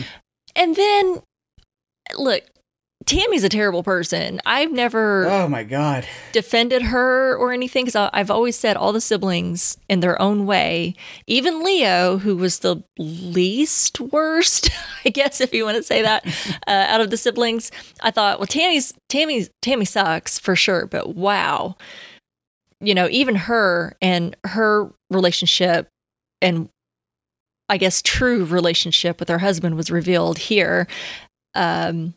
Because by the end, she just totally went off on him. Oh my God. And said that she just chose him not because she loved him, but because his whole persona, his influencer, like sound like he was a bit of a fitness influencer on his own, and she chose him to not only be like a face for her brand and expand it and grow it, but also he could bring his own followers. Like if he had a good following, it's like, oh well, we're just going to include yours with mine and have this huge empire, right? So I'm like, gosh, none of these kids and Roderick and Madeline seem to really, because I don't even think Roderick really loves Juno. I'm still. Yeah, it's like he married her out of, it's all publicity. Is like, look at what my drug can do, and then I met my wife because her life was saved by my drug. Look how amazing I am. It's yeah. So I don't think he loved her out of or married her, sorry, out of love or anything. So I'm just like, none of these people can really know or have experienced love. And it's like and in Victorine, you mentioned like she was telling Allie, getting ready to say, I love you. But instead she's like, just name your price. I'll give you anything that you want. They all seem to just value this money and power over love. And I don't know if that's part of some sort of curse or something that's on them, brought on by whatever Maddie and Roderick did or something, or if that's just what greed and power has done, just completely rotted this entire family. And maybe that's their curse. I don't know. But if it is some type of like a curse or something on them, but I'm just like, gosh, they're all rotten. And it's infected their relationships. And it sounds just awful, I think. But that was just kind of like my last little note, just observing all of these relationships and especially getting that insight knew there was something between Tammy and Bill T there, with this arrangement that they have, but wow, she didn't hold back. Do you have thoughts about that? I know I have just a note about her in general. Yeah, I've just got notes left, but yeah, no, one of hers is, one of the little bits of notes I have is definitely about her, with also the mental degradation a little bit with Tammy. Again, is it the effects of Verna mixed with her own anxiety, lack of sleep, these things, where she's kind of imagining Candy in the hallway with the bodyguard, but then that's not happening, and she wakes up while Bill is in the middle of trying to have this conversation with her. What was that? Was that real, or? It's like making you question, like, really, what's real? Because then in that conversation, she's accusing him of, you're cheating on me with this whore, and then it was like, she keeps appearing in all these streams, and the bodyguard saw you walking with her in the park, and he goes, that was you psycho. I was walking with you. I'm like, what the hell? It's like, she is like going off the deep end, herself, and we saw how well that ended for Leo and Vic. So she's imagining things and seeing things, and it's not even directly connected with like Verna necessarily right now, but kind of is. But yeah, she's just, Bill's trying to get her to postpone this brand launch because he's seeing that she's not in a good mental state and she hasn't been sleeping, and she's refusing. And yes, what you talked about, she just becomes the worst person imaginable with, you're just a pretty face and a body for the brand, and it's all for optics, and I don't actually need you. You're just an accessory and a product. An asset. Can you? She is a real see you next Tuesday in this episode. Man, which, good for him. He grows some balls and walks away, because get away from her before you get hurt, because we see how things went for Allie and Perry's friends, and run, Bill, don't stop. Just keep walking. It was refreshing. It sucked because Allie ended up dying, for trying to do the right thing. But it was at least good to see that she hadn't let that infect her. She's like, absolutely not. As soon as she understood that her signature had been forged and what Vic had done, she's like, that's it, I'm out. And she didn't care what the consequences were. Maybe if she'd known what was really going to happen, maybe it'd been different, or she'd found another way to get out. But it was refreshing to see from the both of them that they were like, wow, okay, well, I'm done, not going to stick around for that. So at least there's some folks that are, capable of doing the right thing. It's like, as much as I really like Matt Bedell as an actor, for the character of Bill, I hope we don't see him again. I hope he just leaves and he goes and he's free and he doesn't have to get out. You don't know how lucky you were if you're able to get out from this point on. Yeah. Yeah, that was, and how much of that is everything that's going on in their family. Siblings are dying. She's under a lot of stress, trying to launch this, her company, her brand, whatever. She's not getting any sleep. That affects you. But then how much of that is also because Verna has infiltrated their life, and it, is that also playing a part? Is it all the things? Is it just that?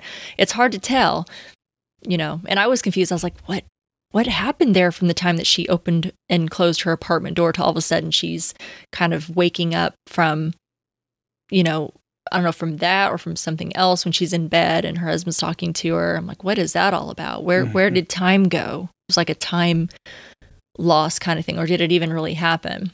Right. So bizarre. Oh, I can't wait to see what happens next. Did you have any other notes? Because that's about what I'm down to. I was just scrolling through, seeing what I got here. Yeah, because we've talked about a lot of them. Because we just kind of broke them down. A lot of the other little characters with Freddy, we've talked about. There's just a little scene I mentioned with Arthur and August sitting together, and I mentioned August asking him, "Why do you do this? You're capable of so much more." And I like his response. He says, "I wouldn't be where I am today without Roderick Usher. Neither would you, by the way." And I was like, that is quite poignant. So true.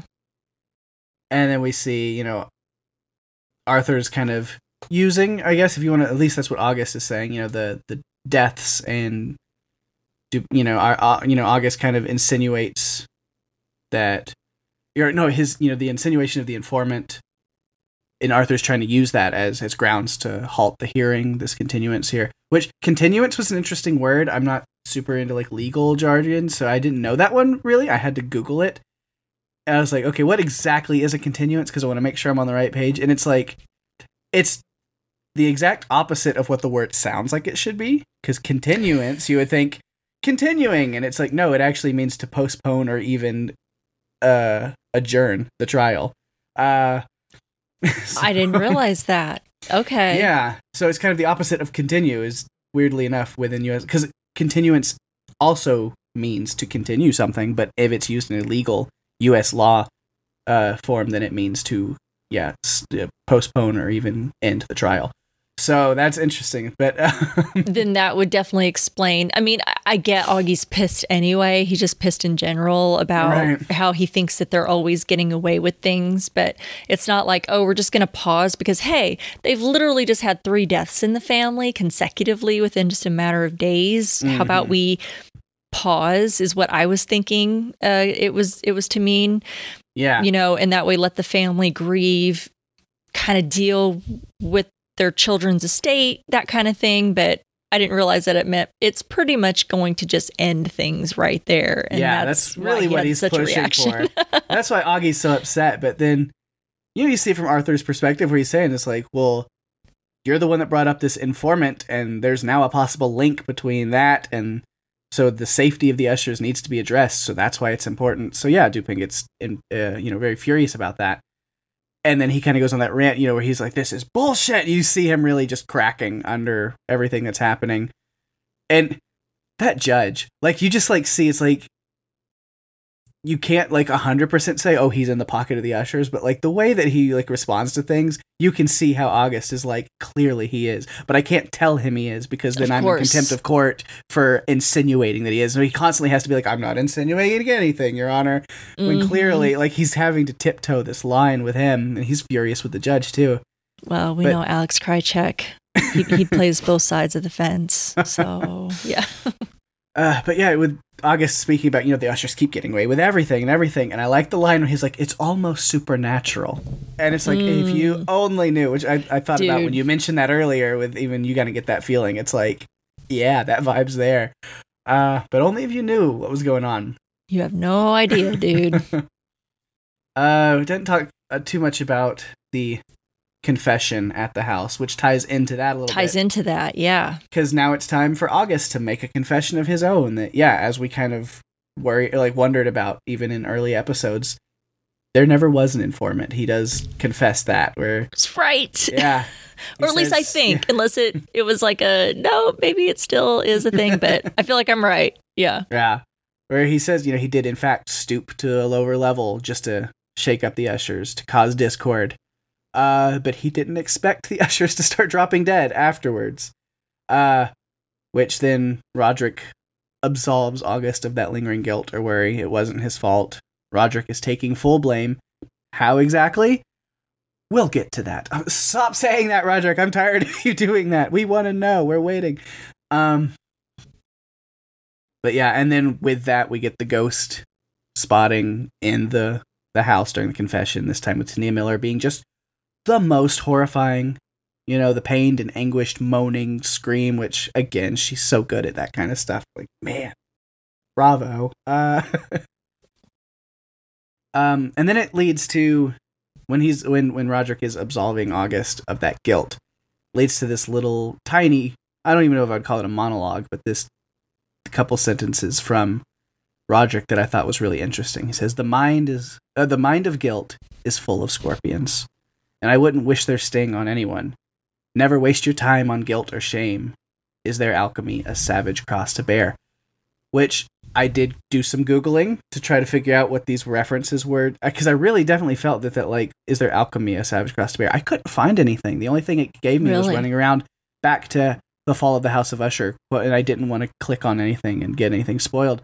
Yeah. So that's all it would lead me to, because I was like, that sounds like a direct reference to something, but I couldn't find anything. Just beautiful Flanagan poetry, damn it. Now, of course, the first part of that, the mind of guilt is full of scorpions, that was a direct reference, but not Poe, which I was, like, they're not using a Poe reference. That is actually a Shakespeare quote from Macbeth. Ooh, so interesting. Was really interesting. But this speech itself kind of summed up the series, because I think, people, Lindsay, maybe, she's listening, but not to call her out on anything. It's just like, there are people that are like, what is this show? Like, it's not the heartwarming tragedy, which is a weird thing to think about, but that kind of sums up what Flanagan is heartwarming tragedy. That's kind of what he's good at. Mm-hmm. It's like, well, that's not what's going on here, because it's usually grief is a big part of his stories, and we're not really seeing that. Like, oh, the family's not grieving, they don't care.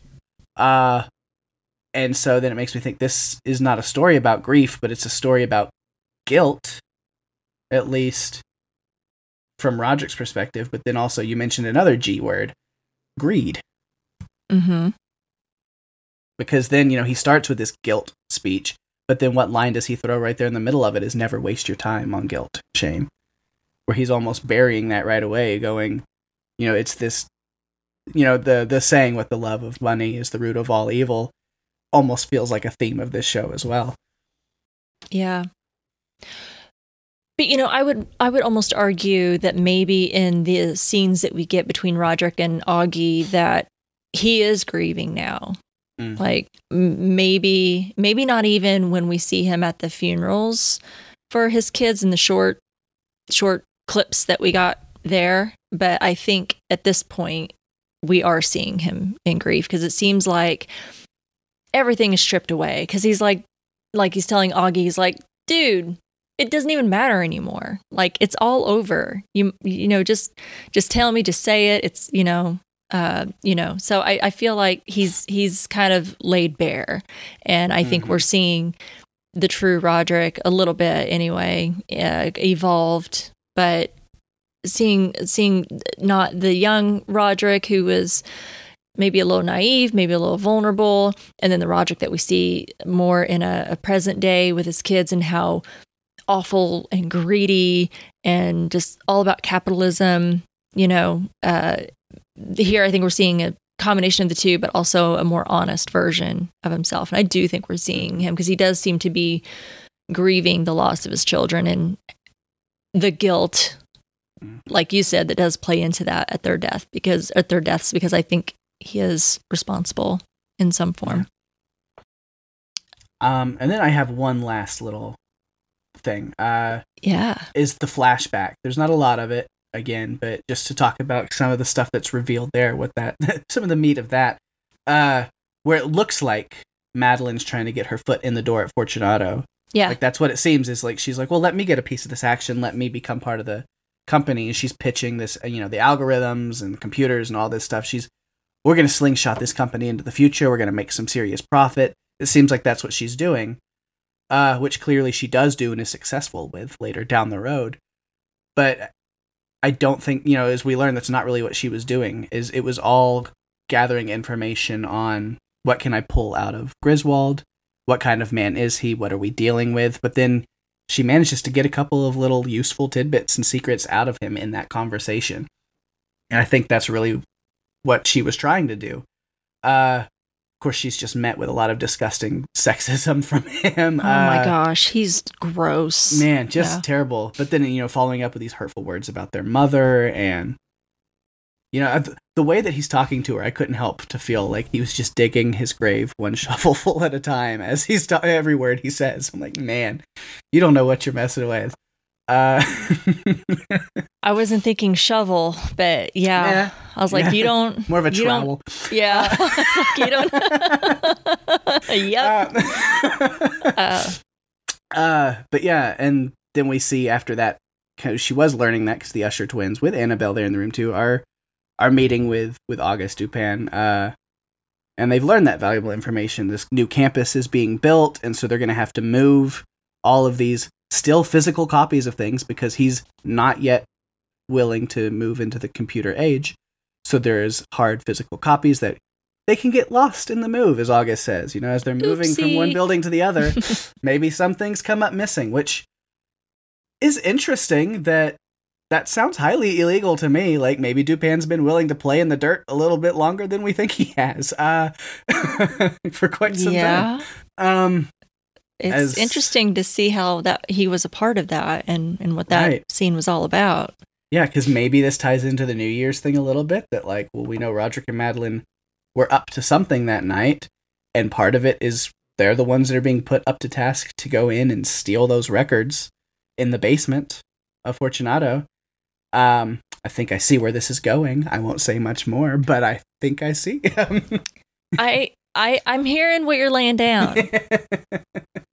I don't know, but I'm like, we're just getting all of these things thrown in hints and things that are being implied, and I feel like I know where you're going with that, and I agree. Yeah. But it certainly shows, like you said, it looks like he's not so above, rolling around in the mud, there with Roderick, like they were talking about in the scene in the old house. But a little bit back in the day, that he's willing to use Roderick and Madeline to kind of, like, well, we're going to forget about your little part that you were unaware of about the forgery on the, of his signature and such. But, I'm not above using you to try and, get some more information, because he's got something to prove, right? Yeah. Like, he's got a boss that hates him. He's trying to make a name for himself and get, if he can do something with this investigation, then that puts him ahead too. So he's a little complicit in some of that too. Right. Very interesting. So that scene was gross with Griswold and Madeline. Yeah. But yeah, so I think I finally run out of notes on this episode. I had a lot. It's a big one. There was a lot, little small things, giving us a little bit of insight into what could be happening next, and for the other siblings, and some more story. But small things. And talking about Madeline and what she had said to Verna about not letting men have any power over her, and her wanting to live forever. And I made a comment last week. I made a note about this because something I said last week, and it really bothered me after I said it. So I made a note. This is just me. No one wrote anything about what I said, but it bothered me that I said it, because I said something about Maddie not having been married or having any children, because I mentioned something about, like, well, Roderick has went and had all of these children, and there's something behind that. There was, like, he had this, I think, loving relationship with Annabelle Lee, and he had 2 children from that marriage, but then he had all of these, like, cold, it seems anyway, being implied anyway, cold one-night stands with these other women, and had illegitimate children and such. And then he seems to have this strange kind of marriage with Juno that I'm not quite sure about what's going on there. But then Madeline, has not been married or have any children. I made a comment about that, and I was like, that was wrong of me, because it's a perfectly valid choice to not want to have, or to want children, or to be married, or have a partner. And I don't know if her outcome in life where she is today, and not having any children, or not having a partner, or anyone in her life in that way, or at least that we know of anyway. We see a lot about Roderick, but we don't get as much with Maddie. So I don't know, maybe there's parts of her that we haven't seen, her personal life. I don't know. But maybe it was a choice for herself, and that's okay. So I don't know if it had anything to do with this deal or whatever that happened with Verna, or if that was just like, yeah, no. Because she told Griswold, he's like, well, how do you like your morning coffee? And she's like, in solitude. And I just slow clap. Thank you very much, Madeline. It's a great response. Oh my God, I loved it so much. I mean, I think there are some really great parts of her as a young person. She's so ahead of her time, as far as feminism and such, and wanting to be she is a very strong, powerful woman, but definitely ahead of her time.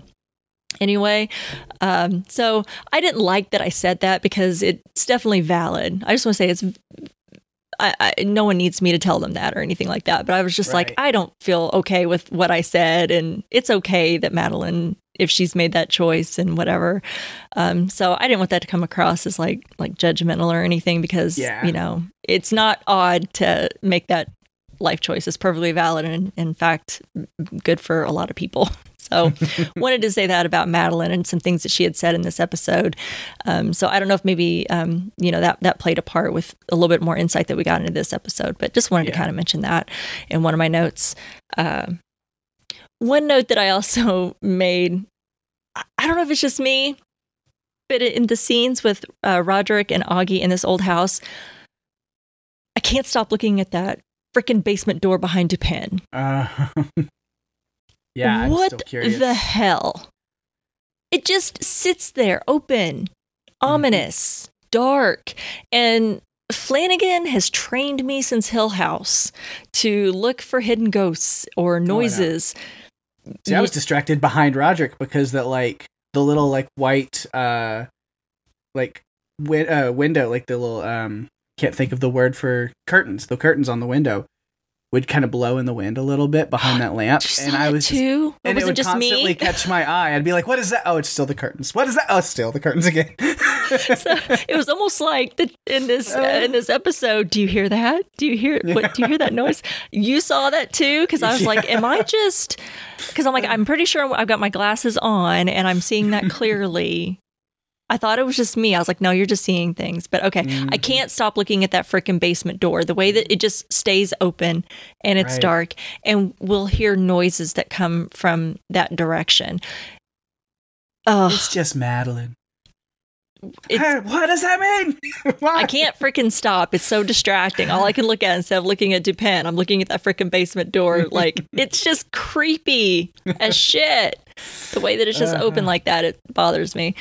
Let's see. Other notes.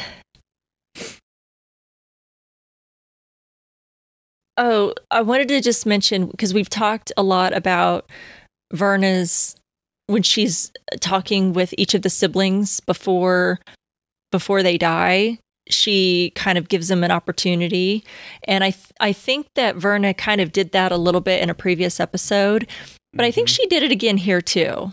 But I don't, and maybe she didn't, because I think, never mind. Maybe I'm going back on that. Maybe she already did it in the previous episode when she was signing the papers. Isn't it that? But it seemed like she was saying something else to her too, because it seemed like she gave her an opportunity to at least come clean about what she did and face what she did when she was in her office. And she said, "What's more important to you, saving lives or being famous?" And it really echoed what she said to Madeline in the flashback to New Year's Eve. What would you rather be, famous or rich? And without hesitation, Madeline said rich.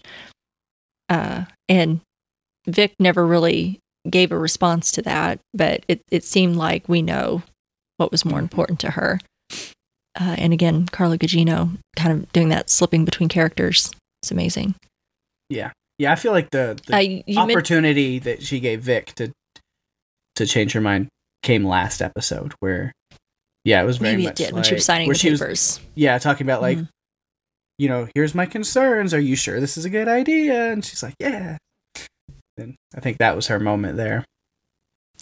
And it felt like maybe it felt like also like she had already done what she done. And by the time we see her in this episode, like she'd already killed Allie, but she still had an opportunity to I guess, well, maybe she didn't have the opportunity, but maybe if she'd been able to face what she did, maybe she was trying to bring her, because she kept talking about Dr. Ruiz. I'd really love to talk to Dr. Ruiz. And it kind of kept playing with Vic as she kept hearing Allie's name, kind of like making her even spin even more. But she was just like, it was like she was almost kind of trying to make her at least face, like, you need to like realize or understand what you did. Like Vic just couldn't get there. And it's almost like she was trying to force her into that, because then she was like slipping in and out of, is this more important to you? But then she's like, okay, great. Just, tell her to call me. And if she says it's a go, then I'm all good. So it was just interesting, that interaction. Yeah. You called out Total Eclipse of the Heart. But the song that Victorine was playing when Roderick came over, that was drowning out the noise of the heart pumping, was Hard on the Heart by Kingsborough. So. Nice. Great. Very tongue-in-cheek, but I love it. Yeah, some great bookended songs. For the episode. A lot of bookends in this episode, real and metaphorical. Yeah. I mean, when Allie is laying there on the floor, wasn't that just like, oh my God, this is horrible. I mean, her like weird gurgling noises as she's like twitching and bleeding out was like horrifying. I mean, there were so many things that were hard and disturbing to watch, and kudos to that actress. I don't unfortunately know her name, but she played that really well, maybe too well. That was disturbing, and it was very weird and in a almost beautiful way, the way that she was bleeding out in the back of her head where she'd gotten hit, but her hair was flowing in the blood, was kind of beautifully grotesque. Yeah. At the same time. One other quote that I pulled from this episode that I thought was interesting was from Annabelle when she says, "Don't have to be smart to be dangerous. I mean, I'm not scared of rattlesnakes because they're smart." Yeah. Thought that was a good quote. I'm interested to see how the rest of that story goes with those flashbacks. I want to know what happens or either happens to Annabelle, what happened between her and Roderick, and what happens with Griswold and Roderick and Maddie, what happened at New Year's. Because that brick wall that he kept staring at looked very interesting, is all I'll say. Yeah. I'm definitely going to be watching episode 6 after this. I think that's all the notes that I've got. I think I finished that out. I think that's a good place to wrap. What do you think? I think so. Like I mentioned my like prediction on the death of Freddy, but I'm gonna just keep that in my head. I think, but I'm going to circle back around in case somebody who's been listening to this is going, he mentioned that. Why isn't he going to mention it again? So I will mention it again. But I think I've made the decision to like hold on to it, and then just when we get to that in the further in a future episode, I'll just honor system. I'll have to tell you if I nailed it or not. But I'm going to keep it for now. If our listeners were paying attention, when you called out those newspaper clippings, we'll know it's recorded. Yeah. Paige, we have that. but like I have like kind of like a image in my head of like, well, what would he do that would lead to the situation that's in that article, and I have an idea of why he winds up in the situation that it says he was in, and I don't have any of that. Yeah, I've got like a little story of like, well, how do we get from A to B? And I think based on what we learned about him in this episode, I think I see how it's going to go. But we'll see. Oh, I can't wait. Well, you're probably right because you're good at analyzing that stuff and predicting. So, but we'll see. I can't wait. I don't know. I'm really excited to get to I've got to get some answers. It's making me crazy to not know. So, all right. Well, I think that's a good place to wrap it. Let's go ahead and jump into our listener feedback. We got some great feedback this week. Do you want to take the first one? Sure. Go ahead and take this one from Lindsay Schlick. It says, well, geez, that was a crazy episode. So why do we think Froderick is so desperate to get Maury home? And am I wrong, or did Maury answer no with her blinks when he asked if she wanted to go home? Does she know something's up? And you were right, Rima. No informant. What would be an even more interesting twist is we find out later that there actually was an informant. Indeed. Yeah. This scene between Rufus and Madeline was hard to watch. I'm going to enjoy watching his demise. I hope he is stuffed in a wall.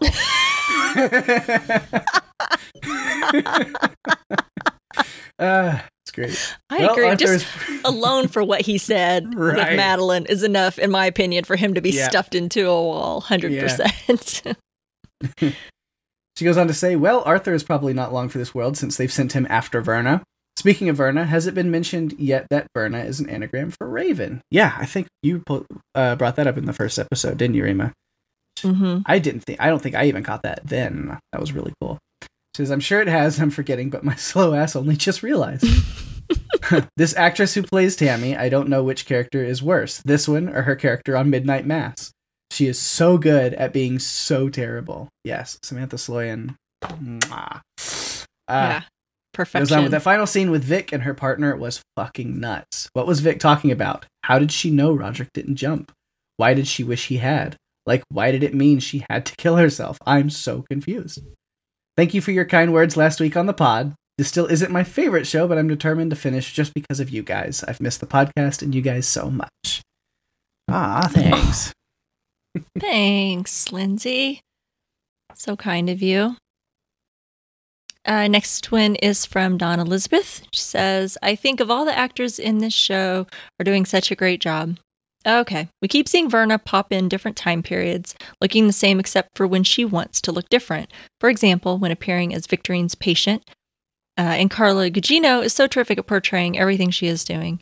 The various characters, the animals. Just wow. Was there any significance to the kiss that she and Madeline exchanged on New Year's in 1980? I think that's how they sealed the deal between them. She is tying herself to the Ushers in mysterious ways. During the scene in the church for the funerals, what did Roderick see up in the balcony? Looked like a demon to me, but I'm not sure. All of the Ushers are showing their holier-than-thou attitudes to people beneath them. Frederick with the doctor, Victorine with her partner, Tammy with her husband. I think this is because of Augie saying there was an informant. The stress of not knowing who it might be is getting to all of them. Joke is on them. Now, he and the Ushers go way back as well. I'm curious to see more of that relationship. The scene that showed Roderick talking to the brick wall, that being in an episode titled The Telltale Heart, is revealing.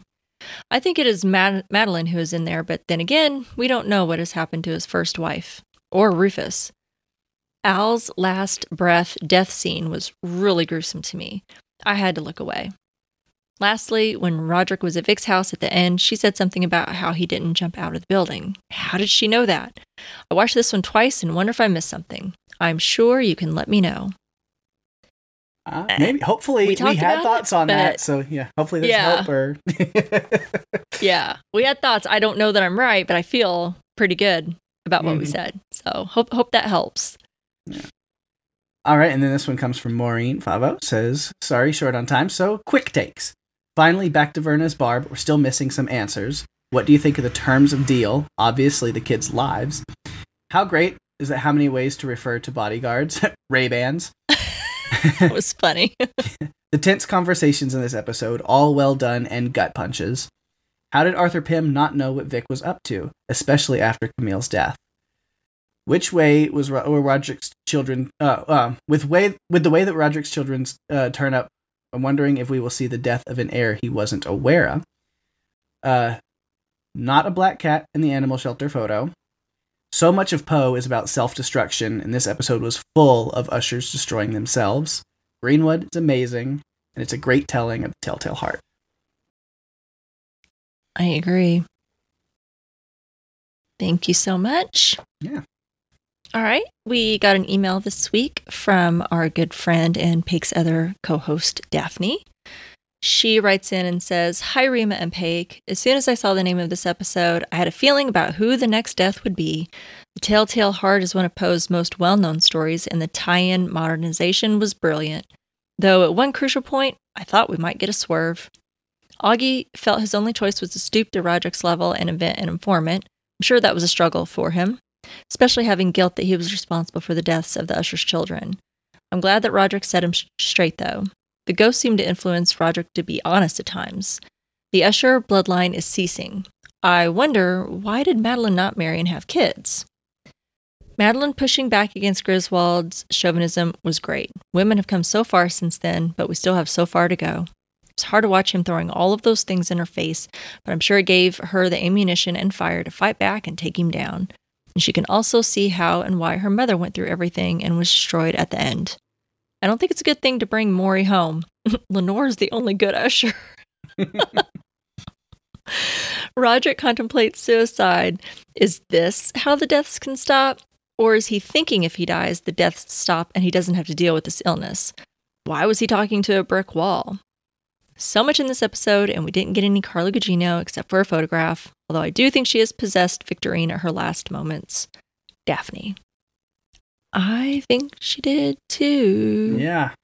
Good call. Yeah. Those are really, really great thoughts. Thank you, Daphne, as always.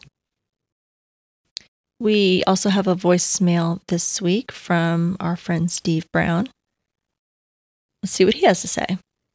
Hello, strange indeed. This is Steve, and this is for Fall of the House of Usher, Episode 5, The Telltale Heart. Oh, and we're back to the New Year's Eve party, and I don't remember what year it was. Madeline and Roderick twins, I forget. Oh, Verna and Madeline. Him coaching up Perry's, Leo's boyfriend, live-in, whatever. Now we meet the mothers.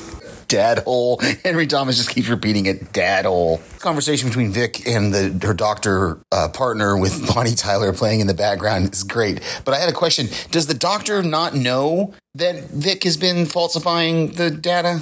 Oh, so now who's she going to get to do the surgery now that her partner has left? Just like in the Poe story, The Telltale Heart, one of the few Poe short stories that I have read, she's hearing the heart beating, the chirping in the walls or somewhere. So there never was an informant. It was just a bluff. Oh, what is this? Now he's seeing a vision of blood coming out of Dupin? Just accused. He said that Dupin, if he hadn't have bluffed, they would be alive today. Children. And now what is this vision he's seeing? Oh, it's Victorine, I mean. And he's seen each of them, how they died. So now Roderick's walking it back and saying that they didn't die because of the lie. Madeline was way ahead of her time knowing that computers were going to get smaller. Yeah, underestimating people never is good. Got the picture from Leo's phone, so now they know for sure that it was Verna. Oh, Madeline. You want her eyes.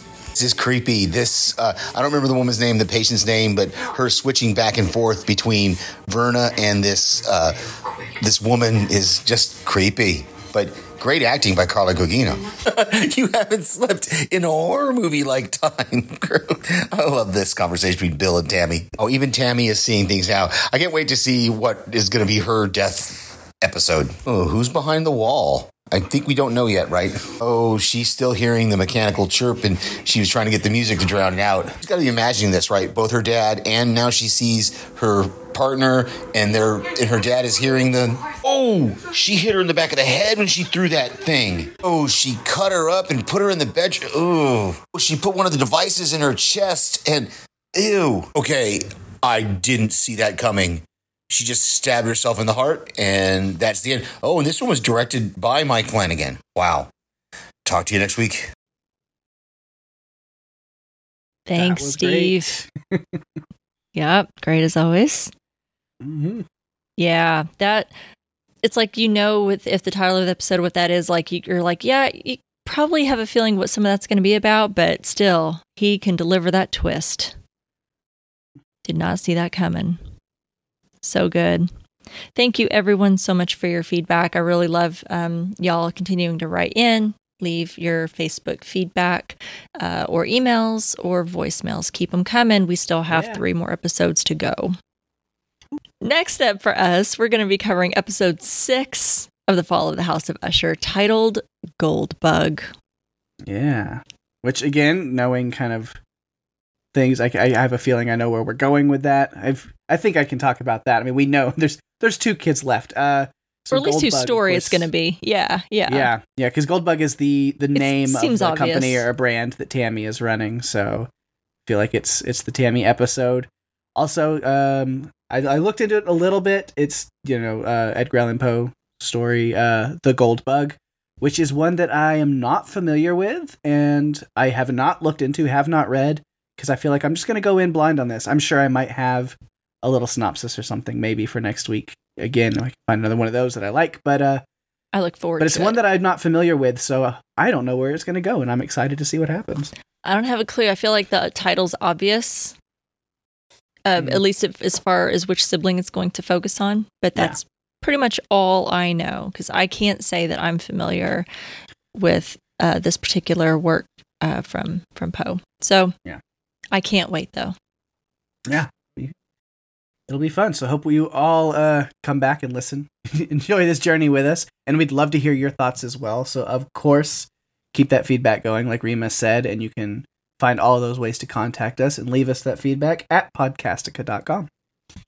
And while you're there, be sure to check out our other shows at podcastica.com. So Jason and Lucy have been covering The Walking Dead rewatch on The Cast of Us. That is so much fun, revisiting, going way back on those early episodes that some of us probably have not watched in many a year, such a great first season. So fun to revisit that show. A lot of great offerings right now from Podcastica. Everyone's pretty busy, that's for sure. Yeah, speaking of revisiting, Ben listed on the Revisited podcast, going through Ted Lasso, which is great. Oh my gosh, yes. I'm obsessed with that show. I can't ever get enough. Yeah, they're really knocking it out of the park with their rewatch. And of course, you and Daphne. You guys are you on your official break? Yeah, we're right on a now little break for now before your next season. We'll be back in December, so Yay. Definitely come back then. But yeah, in the meantime, there's a lot of other episodes and stuff that you haven't checked out or haven't listened to yet. Definitely recommend going back and checking some stuff out. Say in this last season, one of the more recent ones, because I don't know if I plugged it on here or not, because it might have been during our kind of little off before we started this, but we did a movie called Little Evil, which was really interesting, kind of a horror comedy. Stars Adam Scott, so it's really interesting. So I'll just recommend that one if you haven't checked that out and watched that movie and maybe listen to our episode. It's a good one to check out while we're away for a little bit. Love that.